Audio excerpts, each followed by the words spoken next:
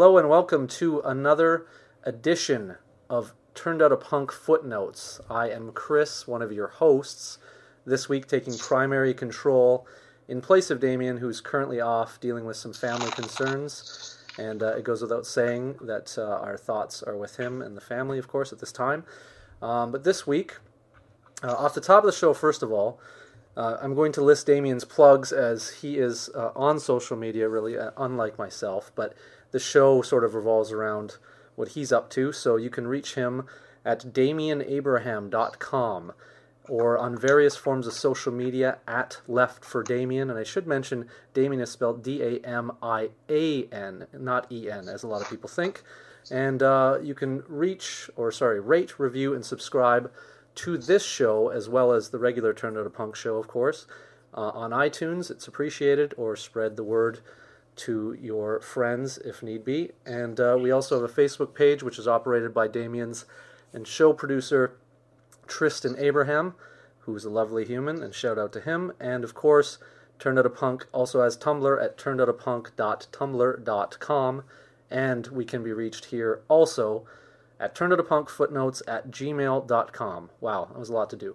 So, tonight, I am also joined by our special guests who frequently join the show and make it much better when they do. The Daves are in effect, starting off with, of course, no order of importance, just Daves. Daves are equal on the show. And Mr. Dave Martin, by way of Pittsburgh, hailing from Pittsburgh by way of New York. And also Mr. David Up Ackerman, hailing from the Garden State by way of Keep It Weird, Austin. How are you doing, gentlemen? I'm doing very well. All right. I think I managed the intro without completely butchering it. I'm sure it was not as fluid as I would have liked, but I tried. I'm sure it really let down all the people that thought it was just going to be you talking to yourself for an hour, just doing footnotes. Yeah. To be fair, I'm shocked that has never been a pitch at some point to me from Damian about some wild idea about a show. Just me talking to myself about sports or something. But yeah. I'm sure I could manage, but I don't know if I would hope no one would want to hear that. So anyway, but yeah, how are you gentlemen doing? And welcome, of course. I'm excited to speak to you, even though I've spoken to you both, of course, throughout the day, trying to figure out how to record this thing without Damian at the helm. And so far, so good. But I do mention that we are recording this in a very punk manner, so it's going to sound a little different. It's probably not going to be, it won't quite sound like Teen Generate Get Action, although that would be very cool, or Guitar Wolf Jet Generation. I'd like it to, but it's going to be somewhere between that and what regular Footnotes sounds like. Hopefully not completely inaudible, but it'll be, it should be good. But it's going to be the punkest way of recording. We're not using anybody's technology, and I'm going to try, and I'm just going to say right now it's being done straight to analog, and hope people guess. But anyway, all that nonsense aside, go on. Yep. I think we're recording it kind of the same way that the Cold Hearts recorded all their records, and a lot of Riot Girl bands recorded things. So I think it's going to work out. Yeah, for sure. All right. So to start off, we each have talking points, I would imagine, in our back pockets. I have some mailbag to get to. I don't know if you gentlemen, I guess I should steer the ship on this, because I suppose right now I'm the host officially. But I guess I'm just going to take a poll from you two right now. Is there anything you want to get to off the top, or should we just kind of jump into mailbag and work off that? I'd just dive right into that bag, man. Okay. Yeah, I agree. All right. So I have a special segment off the top, which I'm going to call Kel's Corner, our Norwegian correspondent who frequently writes in with some really great stuff.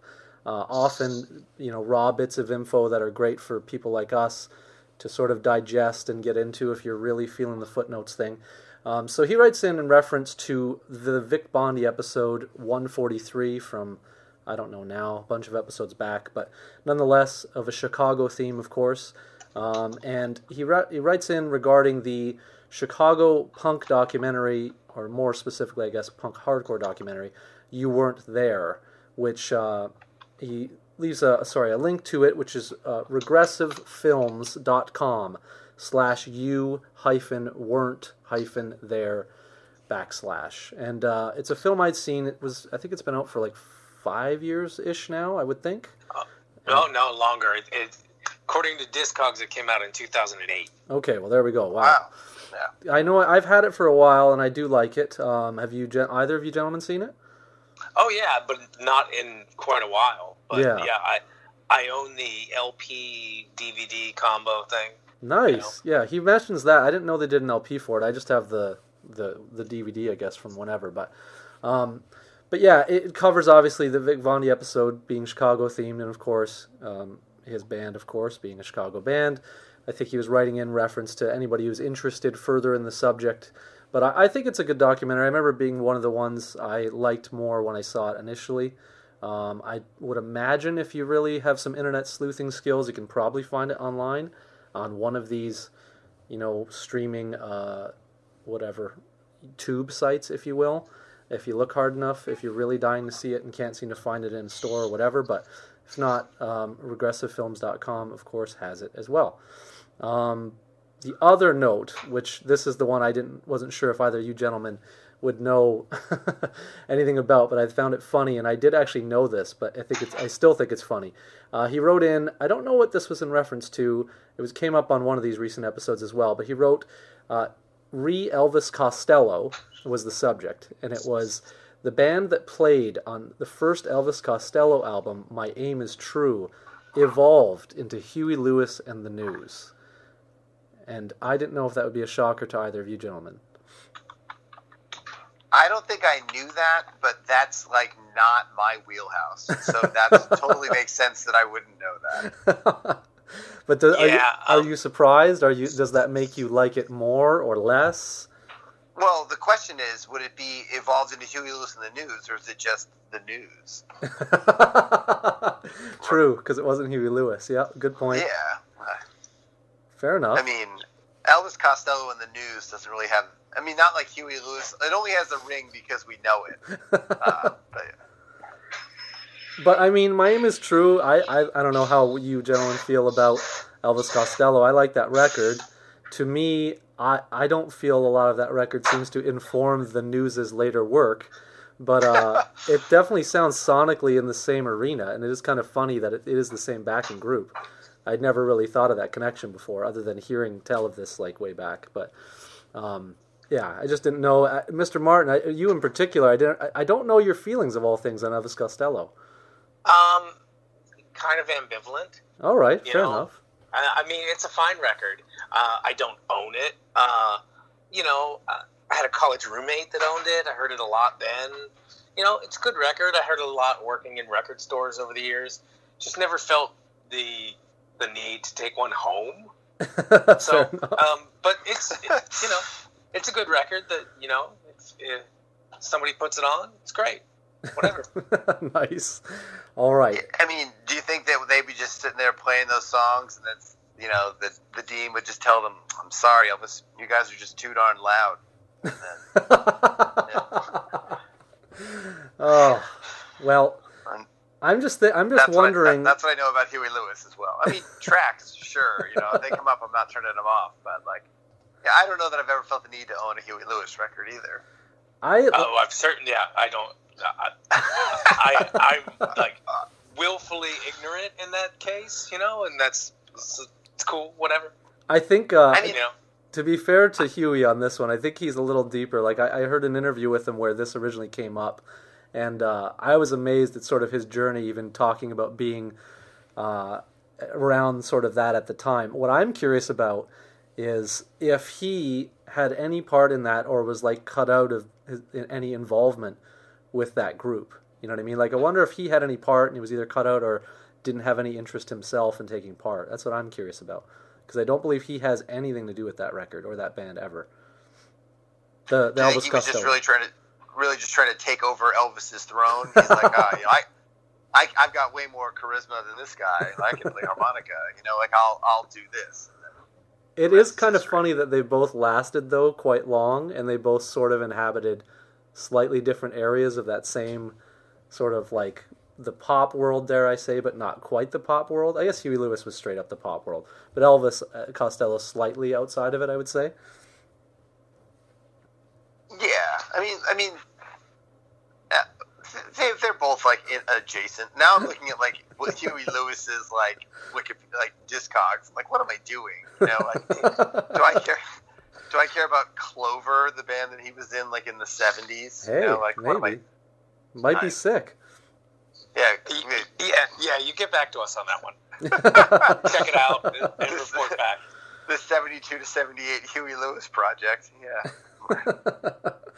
All right. Great. The next item that Cal wrote in about, which we've already sort of pre-discussed, and I imagine this is going to be a great aside, and perhaps I'm hoping a new great email segment from people, because this is one that we had ignored. It came to the mailbag a little while ago while we were on hiatus, so we missed it. But the title, which was sent to us, of the article from theguardian.com is Mosh Pit Opera, Fugazi's Random Stage Banter Set to Music. And the opera itself apparently is called It's All True, and it's derived from more than 1,200 hours of live recordings of Fugazi that were uploaded to the web. And essentially they've pieced together an opera based on just the rants in between songs. And it features no music from Fugazi at all. And I sent this article to both of you to check over and see your thoughts. So I don't know which one of you wants to begin on this, but I mean, to say that it's set over music also seems kind of like a bold claim, because the cacophony that the talking was over did not strike me as tuneful. Yes, very true. Yeah, but I did listen to the whole thing, like the whole song. I'm not gonna seek out more. Yeah, I didn't even do that. Fuck that. Absolutely not. This is like one of those things where it's just like, I have zero interest in any of that shit. Fuck those people. I mean, I hope that it would be something like the Venom 7-inch, you know, with the talking. The Joe Cole 7-inch, yep. And then I'm like, this could be. Oh no, it's not. It's not like that at all. See, it's like the Venom single, but inverted. Like, you know, like the Venom single. Yes, it's so absurd, but like I think with Fugazi, like the audience was so absurd, and then they're reacting to the absurdity of all these people that are maybe there to see them, you know. So, were you totally immune to Fugazi at the time? Immune? Like, were you just not like? It seems like so many people really jumped in with both feet to what they were selling. Oh, I am so on that bus. Yeah, Dave Martin loves Fugazi. To be Okay, fair, I'm just making sure. I am of the mindset that they get better as they go along. However, it also, like, as they got better as a band, it got harder and harder to actually enjoy them as their shows got bigger. I only saw them twice, and I saw them maybe in like 95 and maybe 97, and the difference between those two shows was night and day. And at the show in 97, I was like, what am I even doing here? And I never went to see them again, because it was just like dudes, bros. Like, it was it's such a brutal social scene that you were just like, where, and then you spend like all this time like, okay, well, maybe if I stand over here, I can see them and hear you know, but it was just brutal.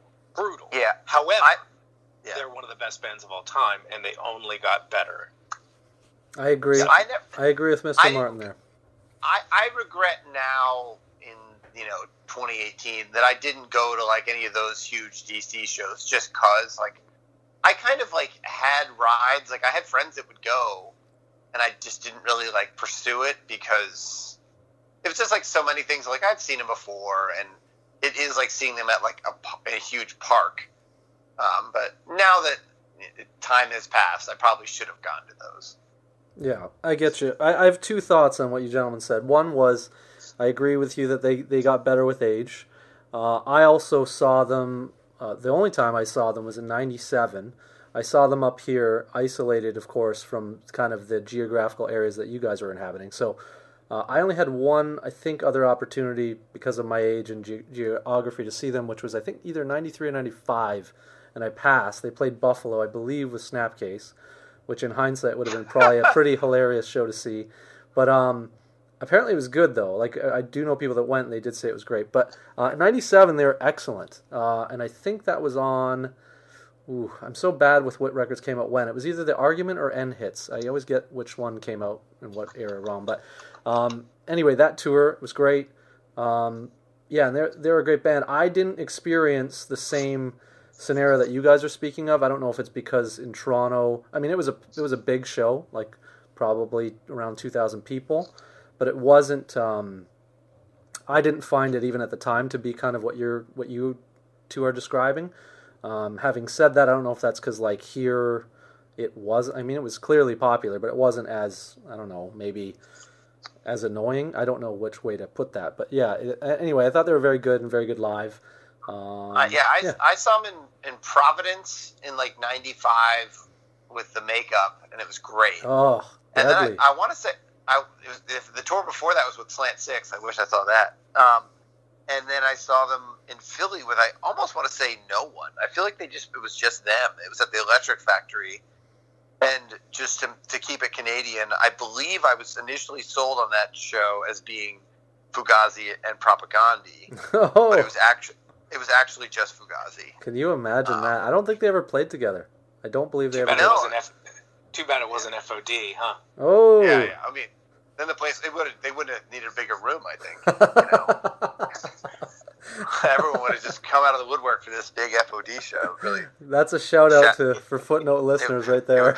It would really shatter your day, Oh, well done. Well done.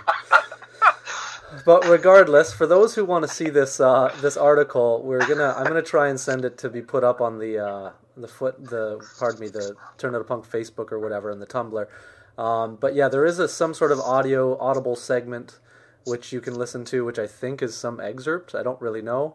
And it's exactly as David Up described about 5 minutes ago. Yeah, it's like you go, Dave. Oh, I just want to, expand on how lame I think this is. I mean, to sort of equate Fugazi with a band like, Venom, who are great, but it's not the same sort of thing. They're not adopting a persona. So, or even like, I mean, if somebody wants to take that, Paul Stanley stage banter and make some sort of kitschy thing with it, I'm not very interested in that either, but I understand that a bit more. Yeah. But I just don't think that this is the sort of thing that people can really properly contextualize. Yep. And so they just view it as absurd or goofy, and then they reduce Fugazi to like, oh, and the shows were $5, things like that. It's just bullshit. It takes one of the best bands of the last 20 years and makes them into like a weird caricature of what somebody thinks they are. It's absolute bullshit. Yep, I think that is. So, I mean, for me, I don't know how you feel, David, but I perfectly stated. I feel that I agree. I feel so much of that sort of like the quote unquote like icons of sort of the underground in whatever context you want to say often are victimized by this kind of thing. I don't think this is necessarily like some weird opportunistic thing, but I think it does. You perfectly stated when you said it takes like the proper context to really place this, and if not, it just seems crazy and absurd. So, it's too bad. On the same hand, if somebody may like let me get this off my chest, the Paul Stanley musical, or whatever, like the amount of people who can properly contextualize that and get it is so much greater. Yeah. Because the subject matter is so much more basic. Yeah, agreed. So I mean, like we all want to know who likes the taste of vodka and orange juice. Who doesn't? Yeah. All right, so it's actually too. But musically, it's also like the interludes, like between a Crass song Like, it's just like, it's not what you're coming there for. It's just the space between something. Yeah. Like, we've all seen a band that has like a pro set up where there's like kind of like a bunch of shit between the bands, like this between the songs. Yeah. It's like that if that was the whole song. Exactly. Yeah. Yeah. You've summed it up perfectly, both of you. You nailed it. It's actually too bad. I'm thinking now, because of Damian's contentious feelings on Fugazi, it's actually too bad that this was explored when he was not here for the one episode. But yeah, and his love of wrestling would make him think he needed to play the heel in this card. I was hoping that one of you kind of like really brushed up on wrestling references to try to drop in throughout the episode. No. See, that's not going to happen. No. Drop in from the top rope. Yeah. I'm done there. After that, I'm done. That reference will just go straight into the turnbuckle. Yeah, where this week I felt that there would be that, and there would be another topic that wouldn't be heavily explored, depending on the kind of bands we talk about. But anyway, which we all know what the other topic is. I'm just going to say that. Oh, yeah. But yes. Moving on quickly, I'm going to just get to some of the other mailbag here. One is from a listener, Valerie, who wrote in with regards to hearing the Blake Schwarzenbach, I hope I'm pronouncing that correctly, episode. And they wrote in, it inspired them to reach out because they really liked the episode, saw the archives of the Turn Out a Punk show, and writes, I think our story might be of some interest to you and your listeners. I'm working with 2 other punks as a non-profit to save a historic punk house in Pensacola, Florida, from being flipped and further gentrifying the neighborhood.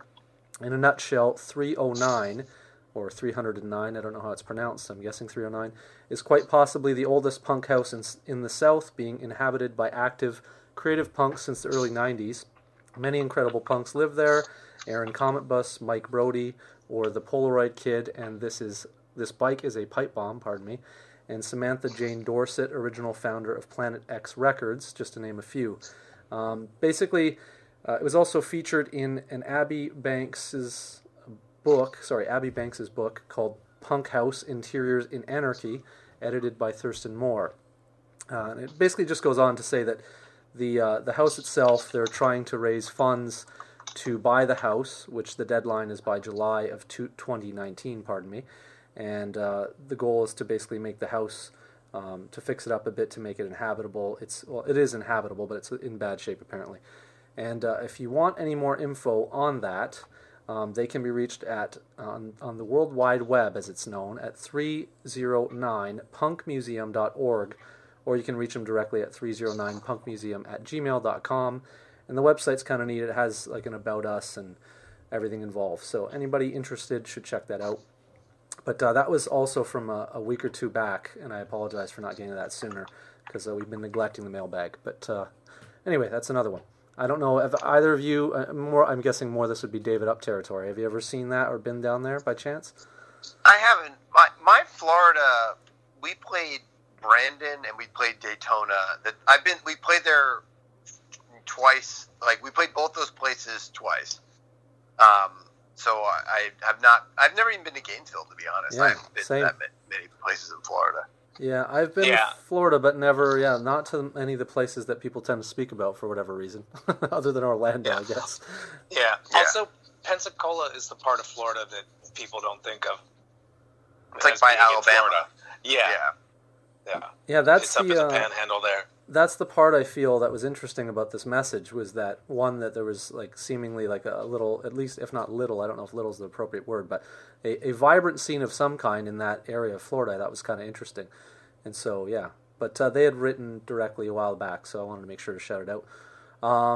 Another quick little tidbit from the mailbag, writer John B. writes in with reference to the WFMU program, Diane's Kamikaze Fun Machine. Pardon me, I don't know why I struggled with that. Diane Kamikaze. There we go. See, said it wrong anyway. But hey guys, he writes, says he misses footnotes, but he understands, so this was clearly on the hiatus. We're pulling from all sources tonight, folks. We're not neglecting anything. And basically says that an interview was done on this show with Joe Carducci and Mugger of SST fame.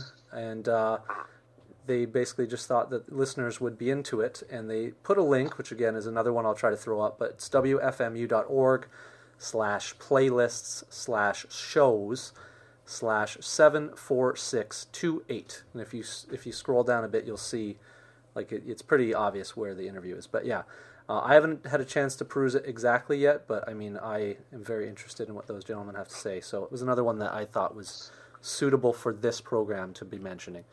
Anyway, you're missing a huge Mugger credit.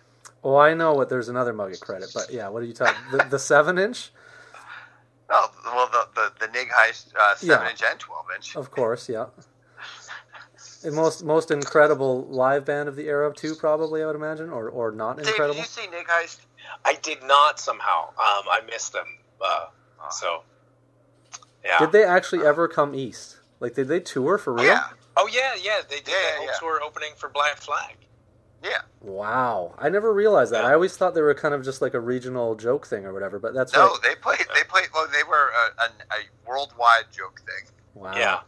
I mean, except for Life in General, that song's just dead serious. You know, but, I don't own it. Do you have that record? you know what? I never did because, like, I don't know why, but I mean, I know the songs. Like, I've had the songs, but I felt like I just never needed one, and then in the thinning out of my collection, they're just like, it'd be weird if I had one now, but, you know, tracks for sure, you know? See, I don't know. I still think it would be something that I would acquire eventually. I haven't, weirdly enough, it's one I never, ever, ever come across digging, though, and I'm shocked. Yeah, I mean, like, Drag City has reissued it twice. Yeah.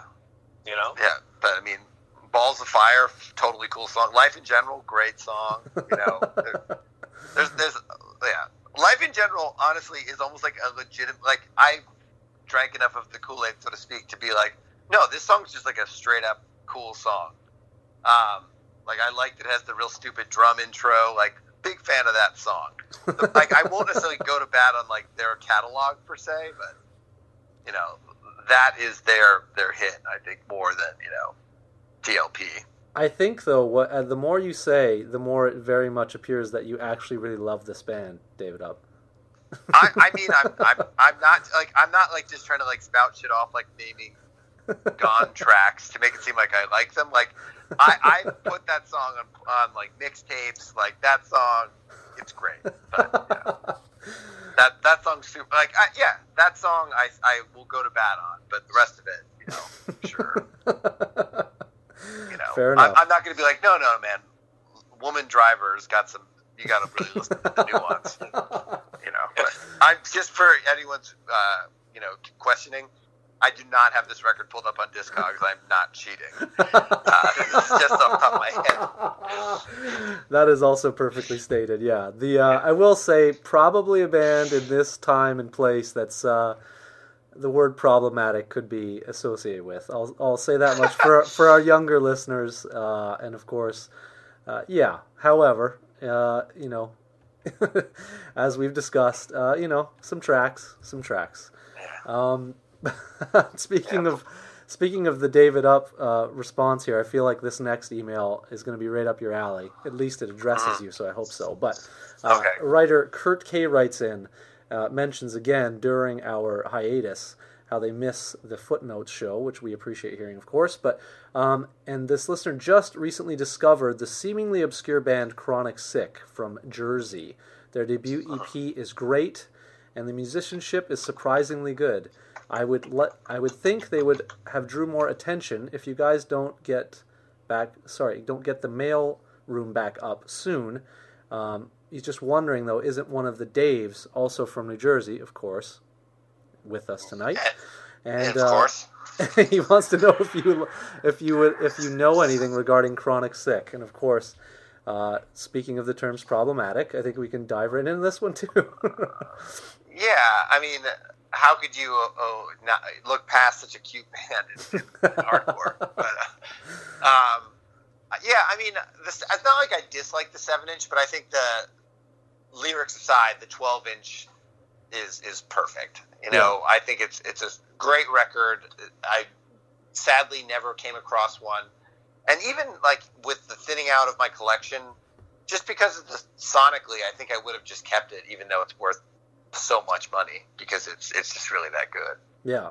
And of course, as discussed previously on other episodes, people who are heavy Footnotes listeners, it's on the infamous Mother Records, which we are fans of. But I would say for me, again, despite the problematic nature of some of the things in this band, including arguably the cover of Cutest Band in Hardcore, I do think they had like an interesting visual aesthetic. I think even the first 7-inch with just that crude middle finger drawing is a pretty iconic look. Great band. I also agree with Dave on the 12-inch being superior for sure. And growing up where I grew up, there's no way that like Mucho Macho is not going to totally appeal to you as far as just like what was going on around me. I feel like that song was just really hit the nail on the head. Yeah. Yeah. Dave Martin, do you like the Sick at all? Are you a fan? Yeah, it's a great record. I mean, I didn't hear it until much. I certainly wasn't aware of them at the time. Yeah. But yeah, it's a cool record. Obviously, I can kind of contextualize the absurdity of a lot of it. But then again, it's not something like, just in the way that, revisionist history works, like, it didn't, like, take over my world or anything like it seemed to for a lot of people, Yeah. I mean, Mother Records, like a lot of record labels, like, really swung for the fences on certain things and just, they can't all be winners, but, like, they put out, without, once again, they put out, like, Public Disturbance, they put out The Worst, they put out Chronic Sick. There's another. You're missing the best one. Yeah, you're missing the best one, though. You haven't mentioned it yet. Partners in Crime? No, although I feel like I'm wrong here. Maybe it wasn't on. But I was going to say Children in Adult Jails, but they've got to buy our records just to name, like, not clearly what isn't the best one. What are you going for? I'm actually just pulled it up just to make sure, but maybe it wasn't on Mother. I thought it was. The Mental Abuse. Say it. Mental Abuse. Mental Abuse is on Urinal, Chris. Oh, well, see, I'm wrong. See, this is what Damian would normally be here for, quicker than I would. But they put out the Streets of Filth album by Mental Abuse, and they put out the Message from America Hardcore is Here to Stay compilation. There you go. And I believe that's all they did. You can look it up on the resource, but that features a pretty throwaway Mental Abuse song on that comp. Called like "Hey Baby" or something like that, and then there's some like kind of weird like agnostic front captured between Victim in Pain and Cause for Alarm. In my thin out, I did not keep Message from America, but I did have it at one point. Did you ever have that LP though? Mental Abuse? Yeah. Oh, I still have it. You still do? Oh. Yeah, jealous. I don't know if you know this, Chris, but I'm from New Jersey. What am I going to get rid of the Mental Abuse? Fair enough. Just saying. I just like to point out too, you did a full-on Damian save there because I was fully drowning in my lack. I always thought Mother put that out. I don't know why. She shows I don't have it. But no, you're thinking of a different Branchville, New Jersey label. No, now I have it in my hand. I wouldn't have any idea where you're almost from. But yeah, do you know what's a weird thing also about Mental Abuse?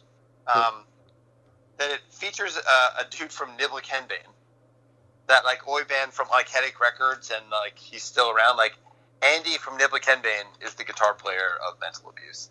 Wow. What? So did any of the other like the people from that group really go on to do anything else? No. No. I mean, the drummer's name is Dave. I mean, he could be on the phone right now, but as far as I know, no. What a great record. I don't have the Sid Sludge Bucks or whatever that came in some of the copies, so if anyone has one of those and doesn't want it, hit me up. There you go. I do not have a perfect copy of the record, but a little tangent on that record that I'll just call someone out publicly. My friend Stuart, who did like Game of the Arsehole zine, just a record nerd extraordinaire. At one point, he had that record and I didn't, and I really wanted it. and he made some reference to like, oh, if you can just quote every song on the record. I'm like, oh, okay, yeah, I'll do it right now. But he welched on that deal. So ultimately, I'm still owed a a second copy, I guess, from Stewart. Wow, just, saying that publicly. That is very, very like the record collecting game will lead you to have stories like that. And I mean, the thing is, like, this will sound like super stupid and weird, but like, one of the reasons that I ever did bands was because of like just like the Mental Abuse album was important. As much as it's like a weird like record that references your having your knife and jock sex and all that stuff. Like just growing up in North Jersey, it was just like this is like a totally obscure record that like a friend got from like another old guy for like less than $10 kind of situation. That's just like this is a hardcore record like that was recorded in Whippany, like that's the town that Stewart's from. It was a local band, and it's great. So it became like a top want for a long time, and I did get it before it became super expensive. But it was like when Molnar tried to get Dead Nation to form, it was like we sat at his house and listened to like Negative Effects, Jerry's Kids, and the Mental Abuse album, and just like let's do a band. Yep, so that's perfection right there, pretty much. Yeah. Mr. Martin, do you have it by chance? Are you into that? I do not. It's a good one. I don't have it either. So only one of three, and Dame must have it, I would guess. So normally two of four. It's not bad. 50%. I'm just assuming he has it, but he has everything. So I would guess. Anyway, that was a great aside. That we got a lot of headway out of that email. Were you at the Career Suicide show where I sang "Sock Woman" with them?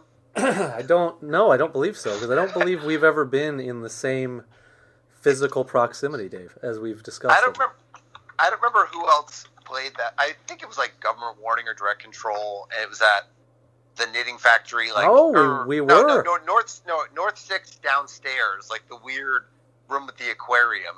Okay, no, I wasn't. Sorry. And it was a good. I don't think that it even told me what it was going to be. I think it was, will you sing a cover with us? Like, oh, okay. And then it was, I may have known it was Mental Abuse, but I don't think I knew what song it was. They were just like, yeah, I can do this. It could be also because Jonah knows every punk song ever written off the top of his head, so it could have been anything. It probably changed 2 minutes before they went on. But shout out to Jonah, by the way, epic human.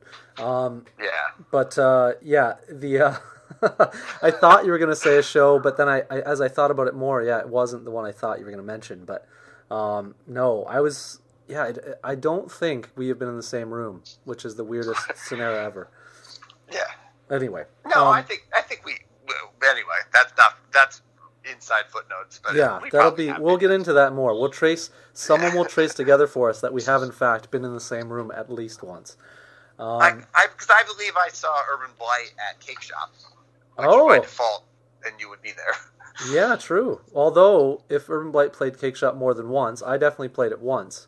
But Urban Blight did do a tour before I was in the group, and they may have played Cake Shop. If it was with Fucked Up, then I was not there.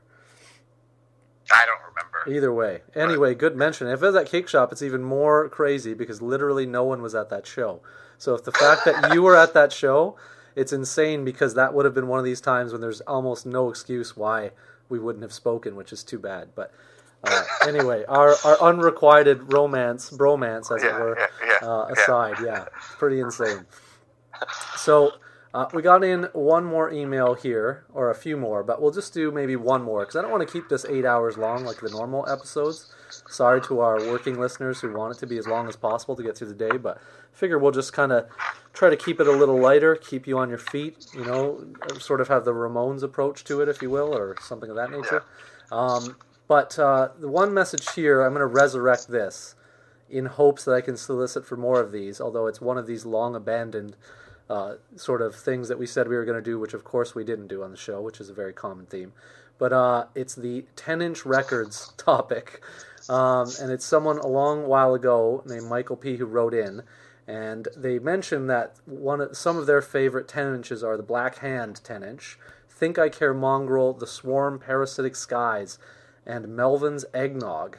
And they also mention how weird it is that the band I Spy have a 10-inch and a split 10-inch.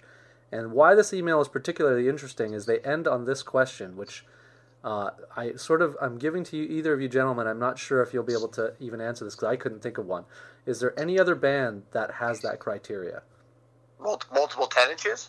But multiple, yes, but also with the criteria of at least one being a split and at least one being a standalone release. I'm thinking the Templars are probably another group that do. I'm not 100%, but I think so. Fu Manchu have multiple 10 inches, but I don't think any of them are splits. Yeah. Just because Man's Ruin would be your Discogs to go down. Yeah. Yeah. They put out a lot of 10 inches, and apologetically, I can't name everything on Man's Ruin. So you can't, Dave? Come on. No. I mean, I could name a handful, but they would probably be, a way to go. Mr. Martin, any thoughts? Can you think of any? No, the Man's Ruin thing is probably your best bet. But it stopped my brain. What an awful, a split is already cumbersome enough, but then a 10-inch split just means, where do you even file it? Exactly. They're their own file, right? But you mean physically? Gosh. You're saying, where do you put them physically? Well, no, I put them at the end of the records physically. That's where they go. Yeah, But the thing that's worse than that, though, are the other size records. Oh yeah, other size records. That's just the ultimate fuck you. When you're clarifying, what do you mean by other size records? Do you mean like 8-inch records? 8-inch. Yeah, okay. 9-inch. The 5-inch. I find the really small ones particularly pointless because there's no real reason to go less than 7. That doesn't make any sense. No, there's no need for that. But I mean, when as far as the things that we all lose when we move out of our parents' house, because I don't know if people move out of their parents' house like you move out of an apartment as an adult, but I definitely left a lot of shit because my parents still live there, so I didn't, Oh yeah, I'll get that someday. By definitely losing at least a box of demos, pretty much all of my flyers. I also lost odd records because I definitely never sold the Citizen's Arrest Flexi, but I don't have it anymore. Or that Board Against split 8-inch. I didn't sell that, but I don't have it anymore. Some Anti-Schism records that were in stupid sleeves that were out of the regular collection. Yeah, I think they just threw those away because I don't know where they went. I'd like to think that you're so good for them. Yeah, really though. I'd like to think your parents were equally annoyed at the size of them. What is this size of this record?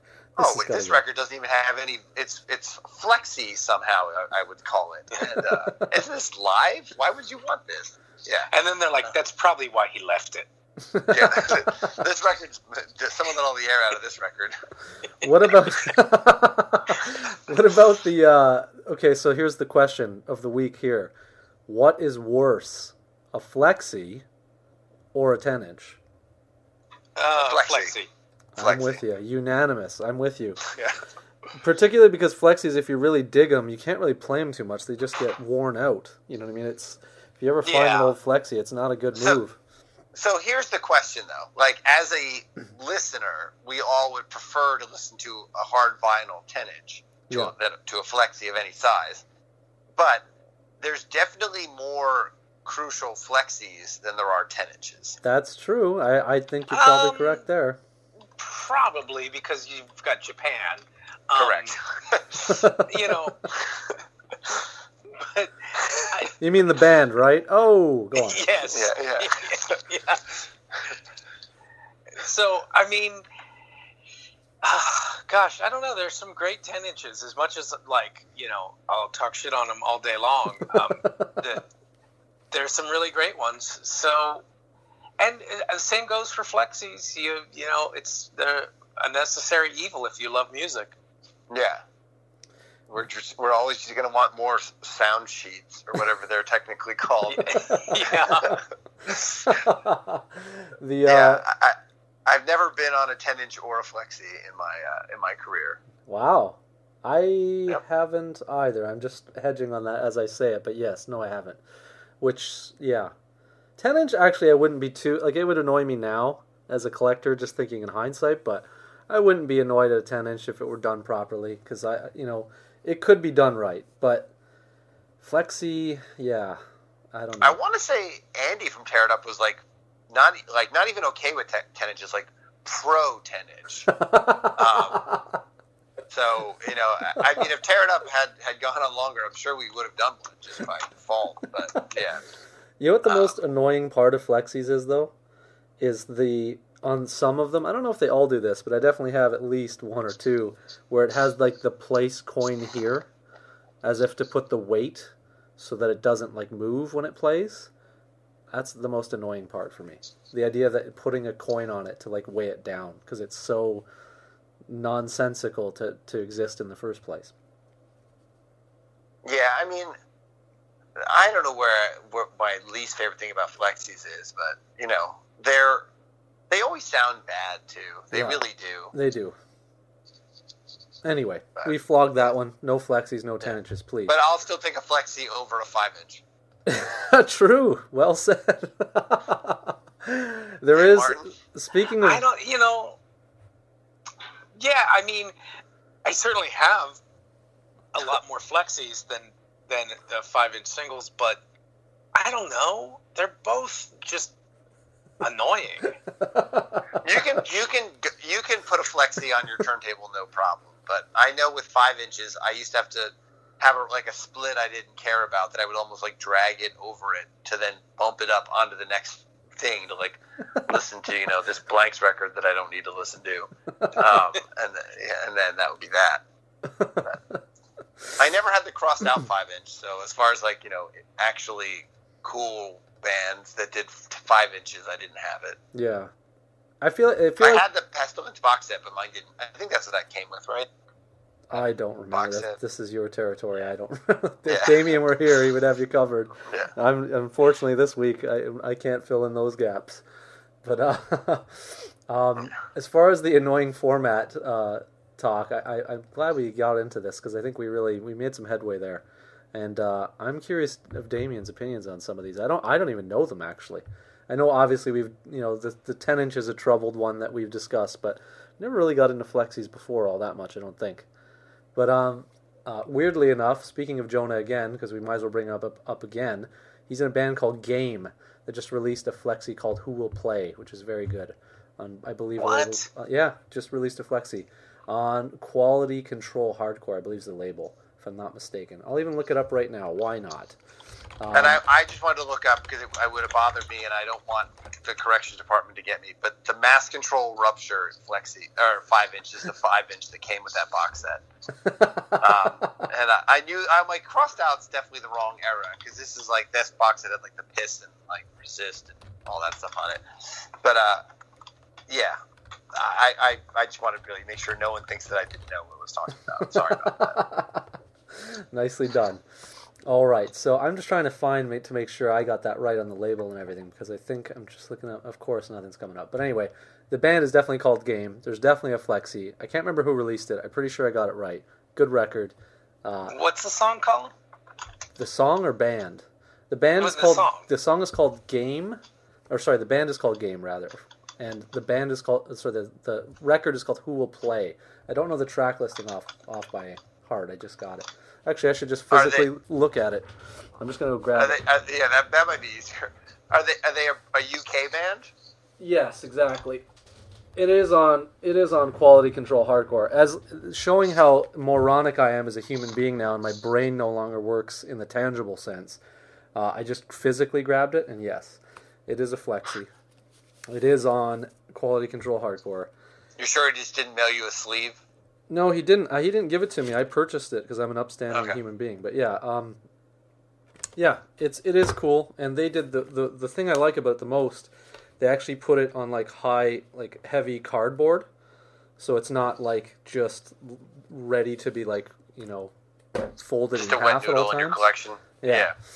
Anyway, cool record. Check it out for the people who don't know it and like Fucked Up and like Jonah and all those Jonah World things that are great. But yeah, what else? I think as far as email, I think we're good. There are some we can get to, but none of them really are hitting on the great things we talked about. And I feel like if you gentlemen have talking points, we might as well just hop into those and sort of get into that to sort of close this sucker down. But no, I just want to say that if Jonah has a hardcore band in the UK, yep, I hope they only play on boats. Yeah. Well that's like done. kind of like a house show to him. Like kind of like being a garage band. Like the Clash. They're just a boat band. Oh. They come from boat land. So good. Like so many good inside jokes said in that minute there. This is all said with love, of course. Jonah, we are big fans of, but yes, all well said. For when Jonah decides to count one episode of Footnotes. Yeah, if he actually ever listens to this, I'll be shocked. So I hope he does. Hope this was the one that'll get him. I'm sure someone will tip him off. So what is he doing in this band? Let's just he plays the lineup. He plays drums. Yeah. Okay. Does he wear like a solid shirt or like a mesh shirt kind of band? I've never seen. I think the mesh shirt is strictly like shore style worship, so I don't know if there's any mesh in this group. I would imagine the weather is also not as conducive in the UK most of the time to the mesh thing. He might just wear. The mesh shirt was just a madman thing. With the UK, he might wear like a bin liner. Only when he plays, because Jonah has definitely entered like the lots of clothes Jonah era. So I know like when he plays drums, he obviously he is dressed slightly more sensible. But yeah, when he's not playing, he's layered up. Yes, he's a well-dressed man for sure. Yeah, I love this Jonah talk. I don't know how to pivot off this. What's our next talking point? We love Jonah. Aside from that, well, do you want to jump into the Blake episode? Yeah, whatever ones. Like I have some Dave talking points if you want to work off those, or if you guys have any that you want to address, especially based on things we have already discussed. Kind of leaving it open here for a free-form direction. So whichever one of you thinks that you got something that we can go on. I made a bunch of different notes, but I kind of wanted to just say the idea of like getting into a genre of music through the Wipers and Sado Nation seems like a fun way to jump into something. Yes, I agree. It's kind of it's very, very perfect in the way of like, if you want a specific outcome, those are probably great starting groups to begin with. I don't know many people who those would be the intros. No, no. How could that ever happen? That's just like a fantastic accident. Well, I don't know about either of you gentlemen, but like the Wipers, I didn't get to till much later, and certainly a group that I regretted not having heard much sooner. But yeah, it's a funny collection of intro bands. It's not one you'll hear often, even on this show from Damian interviewing people. That's like, you hear the usual sort of token groups of like, especially people of a certain age, they tend to say the same sorts of things. But yeah, that one hit me left field, especially even for, I have never, and again, it shows maybe how I don't know a lot of this group's catalog, but I've never thought of the Wipers when I've thought of a group like Jawbreaker. So, I thought that was an interesting starting point. But yeah. Yeah, the thing with the Wipers, I don't know why they weren't like something that I like checked out earlier, but I don't know. It was not like even like a second tier thing to explore. I don't know. Yeah. I think the Wipers are cool. Like they have a couple cool LPs that I like, but they were not. Yeah, definitely not a band that I probably didn't hear them until I was like in my 20s. Well, yeah, and like cool logo, like it's just, I don't know. I think part of it is because that first LP's cover is so bizarre. And if you weren't in the area, I think that would have maybe been lost on you, because it almost looks like a new wave record or something. It looks like the Orgasmatic 7-inch meets like a toucan. Like it's way. I mean, the other thing is the Wipers have a lot of records that aren't amazing. That, or at least, like if you've decided that you love the Wipers, then, you can start jamming Follow Blind. But if that's the first record you heard or something, that's pretty fucking weird. Like, yeah, there's not a lot I have no doubt. I think you're bang on, and you're saying it perfectly. The only thing I would give a little bit of credence to them about is you referenced that record from 87. So I'm going to give most bands of their starting point by 87. They're all kind of doing a lot of really strange, embarrassing things by that point too. So I get you. Yeah, I mean, I don't know, when did they form? Is this real? They formed in 77? Is This Real didn't come out until 79. Yeah, so let's just say 79, but yeah. Did you see them, Dave? Were they like an active band? I never saw them, no. So, because and looking at them on Discogs, I had no idea they lasted that long. Me either. Like, because it appears that they never broke up until, 90? Like, they seemed to put out a record with something like, even by the end, it was like 86, 87, 88, 93, 96. Like, did they stay a band that whole time? I don't think they were a real band, but I think that Greg Sage would assemble a band.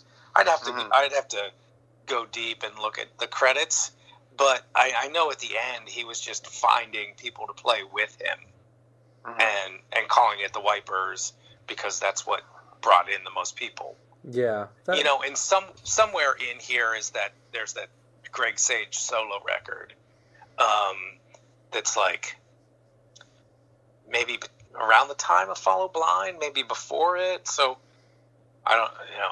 He put out a record called Straight Ahead in 85 and then Sacrifice in 91. Yeah. So yeah, I mean, there's all sorts of like, I don't think the Wipers were really a fully functioning band in that sense, like after, say, The Circle. So after 88. But my curiosity about you maybe not seeing them was because perhaps they didn't do full U.S. tours. Like maybe they were just touring the West Coast. I don't know, but if I probably wouldn't have been, 86 would have been the first year that I would have been like cognizant of, like being able to see a band like that. Yeah. Or 85 or 86. But I would imagine they were also probably playing over 21 shows at that point. Good point. The weird thing is, for being a band that was, at a minimum was moderately active, for 10 years, I just don't see them on a lot of flyers either. Like, just for a band where if they were a national act, you feel like they would just be in flyers throughout the country as well. And I just don't think about seeing, like, here's the CBGB's Wipers flyer, but by default, they should have played there at some point, right? Yeah. I would think. See, what's interesting is there's a record listed here from 84 called Wipers Tour 84. I'm curious, like, how extensive that was. Like, if it's mentioned on the actual... I'm trying to look at the actual liner notes. But it's... Yeah, I always assume for punk, perhaps naively, for a lot of this stuff, that a lot of it ends up being kind of regional. Or at least, like, coastal. Like, but, then again, you still hear of bands that did get across the whole country and tour. Like, I'm even shocked to hear, and again, not that this band's sonically relatable to this at all, really, but, like, even hearing, like, SSD playing, like, the West Coast just still blows my mind. But, I just assume it's a Pacific Northwest regional thing or just coastal. Maybe that's why. But then again, they also lasted for 10 years, so you would assume they got across the country at least once.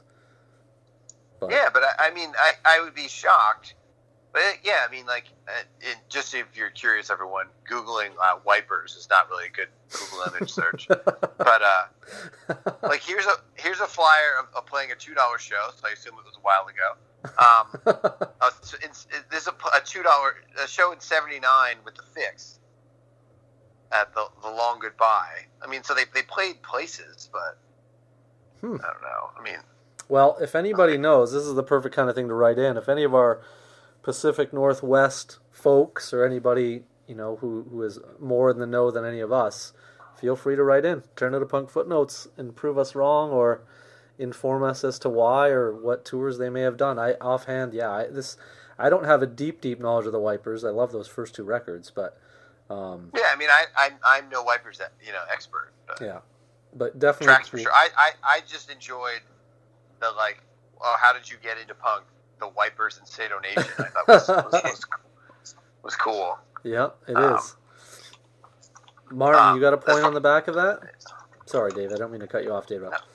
My next point's not real, so don't worry about it. Do you have a point to go off of Dave's? No, I don't have another point unless you had something. No, I'm good. Yeah. I guess what I should do, what we should mine really quickly, trying to pick the best of your internal communiques, because you've had some really great ones. I'm gonna do this just because Damian isn't here, and I feel like this is the best way to talk about this band. But you mentioned in the Brody King episode there was some sort of talk about what bands have blown away, fucked up, who've opened for fucked up before.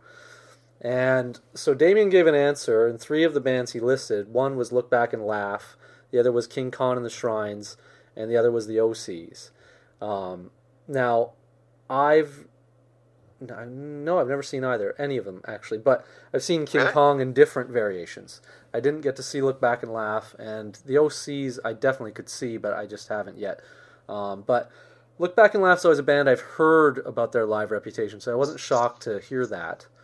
But King Khan, I mean, I've seen King Khan play with Barbecue, but I've never seen the Shrine, so I don't know how much of the live set is really that different. But I'm trying to remember which one I saw of King Khan. I saw King Khan. I kind of thought it was with the Shrines, to be honest. But I mean, if there were more than two people on the stage, it had to be with the Shrines. Yeah. Yeah, really? That's what I saw. Yeah. Yeah, nice. But the thing is, I think that's a totally different animal than Look Back and Laugh.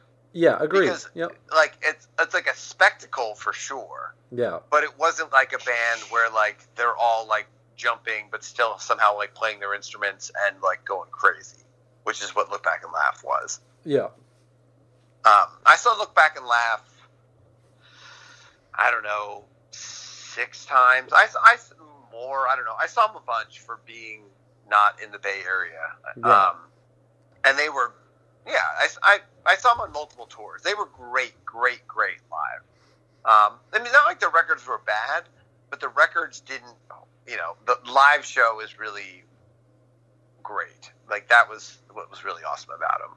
Yeah, I don't think that's I think most people would have said what you just said. I don't think that's uncommon to know. Again, I own the records, but yeah, I never got to see them. Everyone's legend of them is basically saying exactly what you're saying.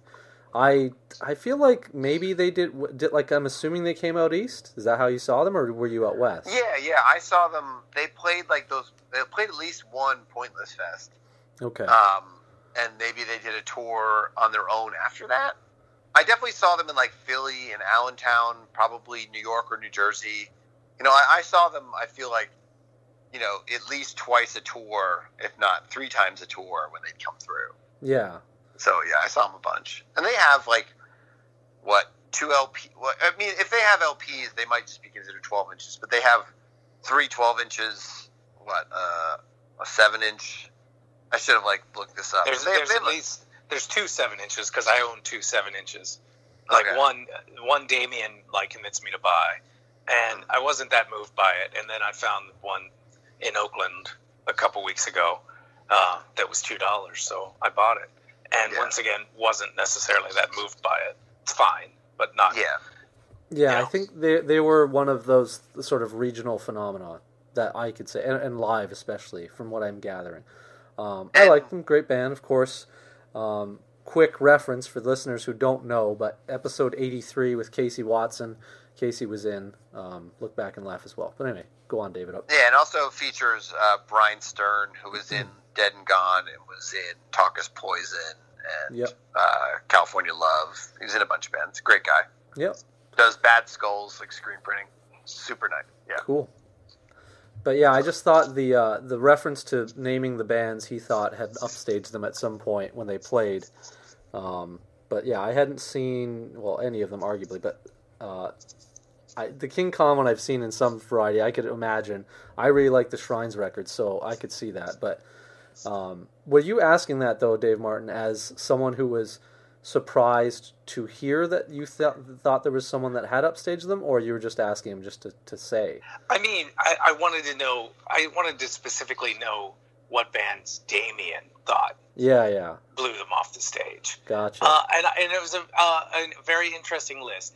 Like I said, he had talked up Look Back and Laugh to me, so I wasn't surprised at that. And I guess I'm not surprised at the other two as well.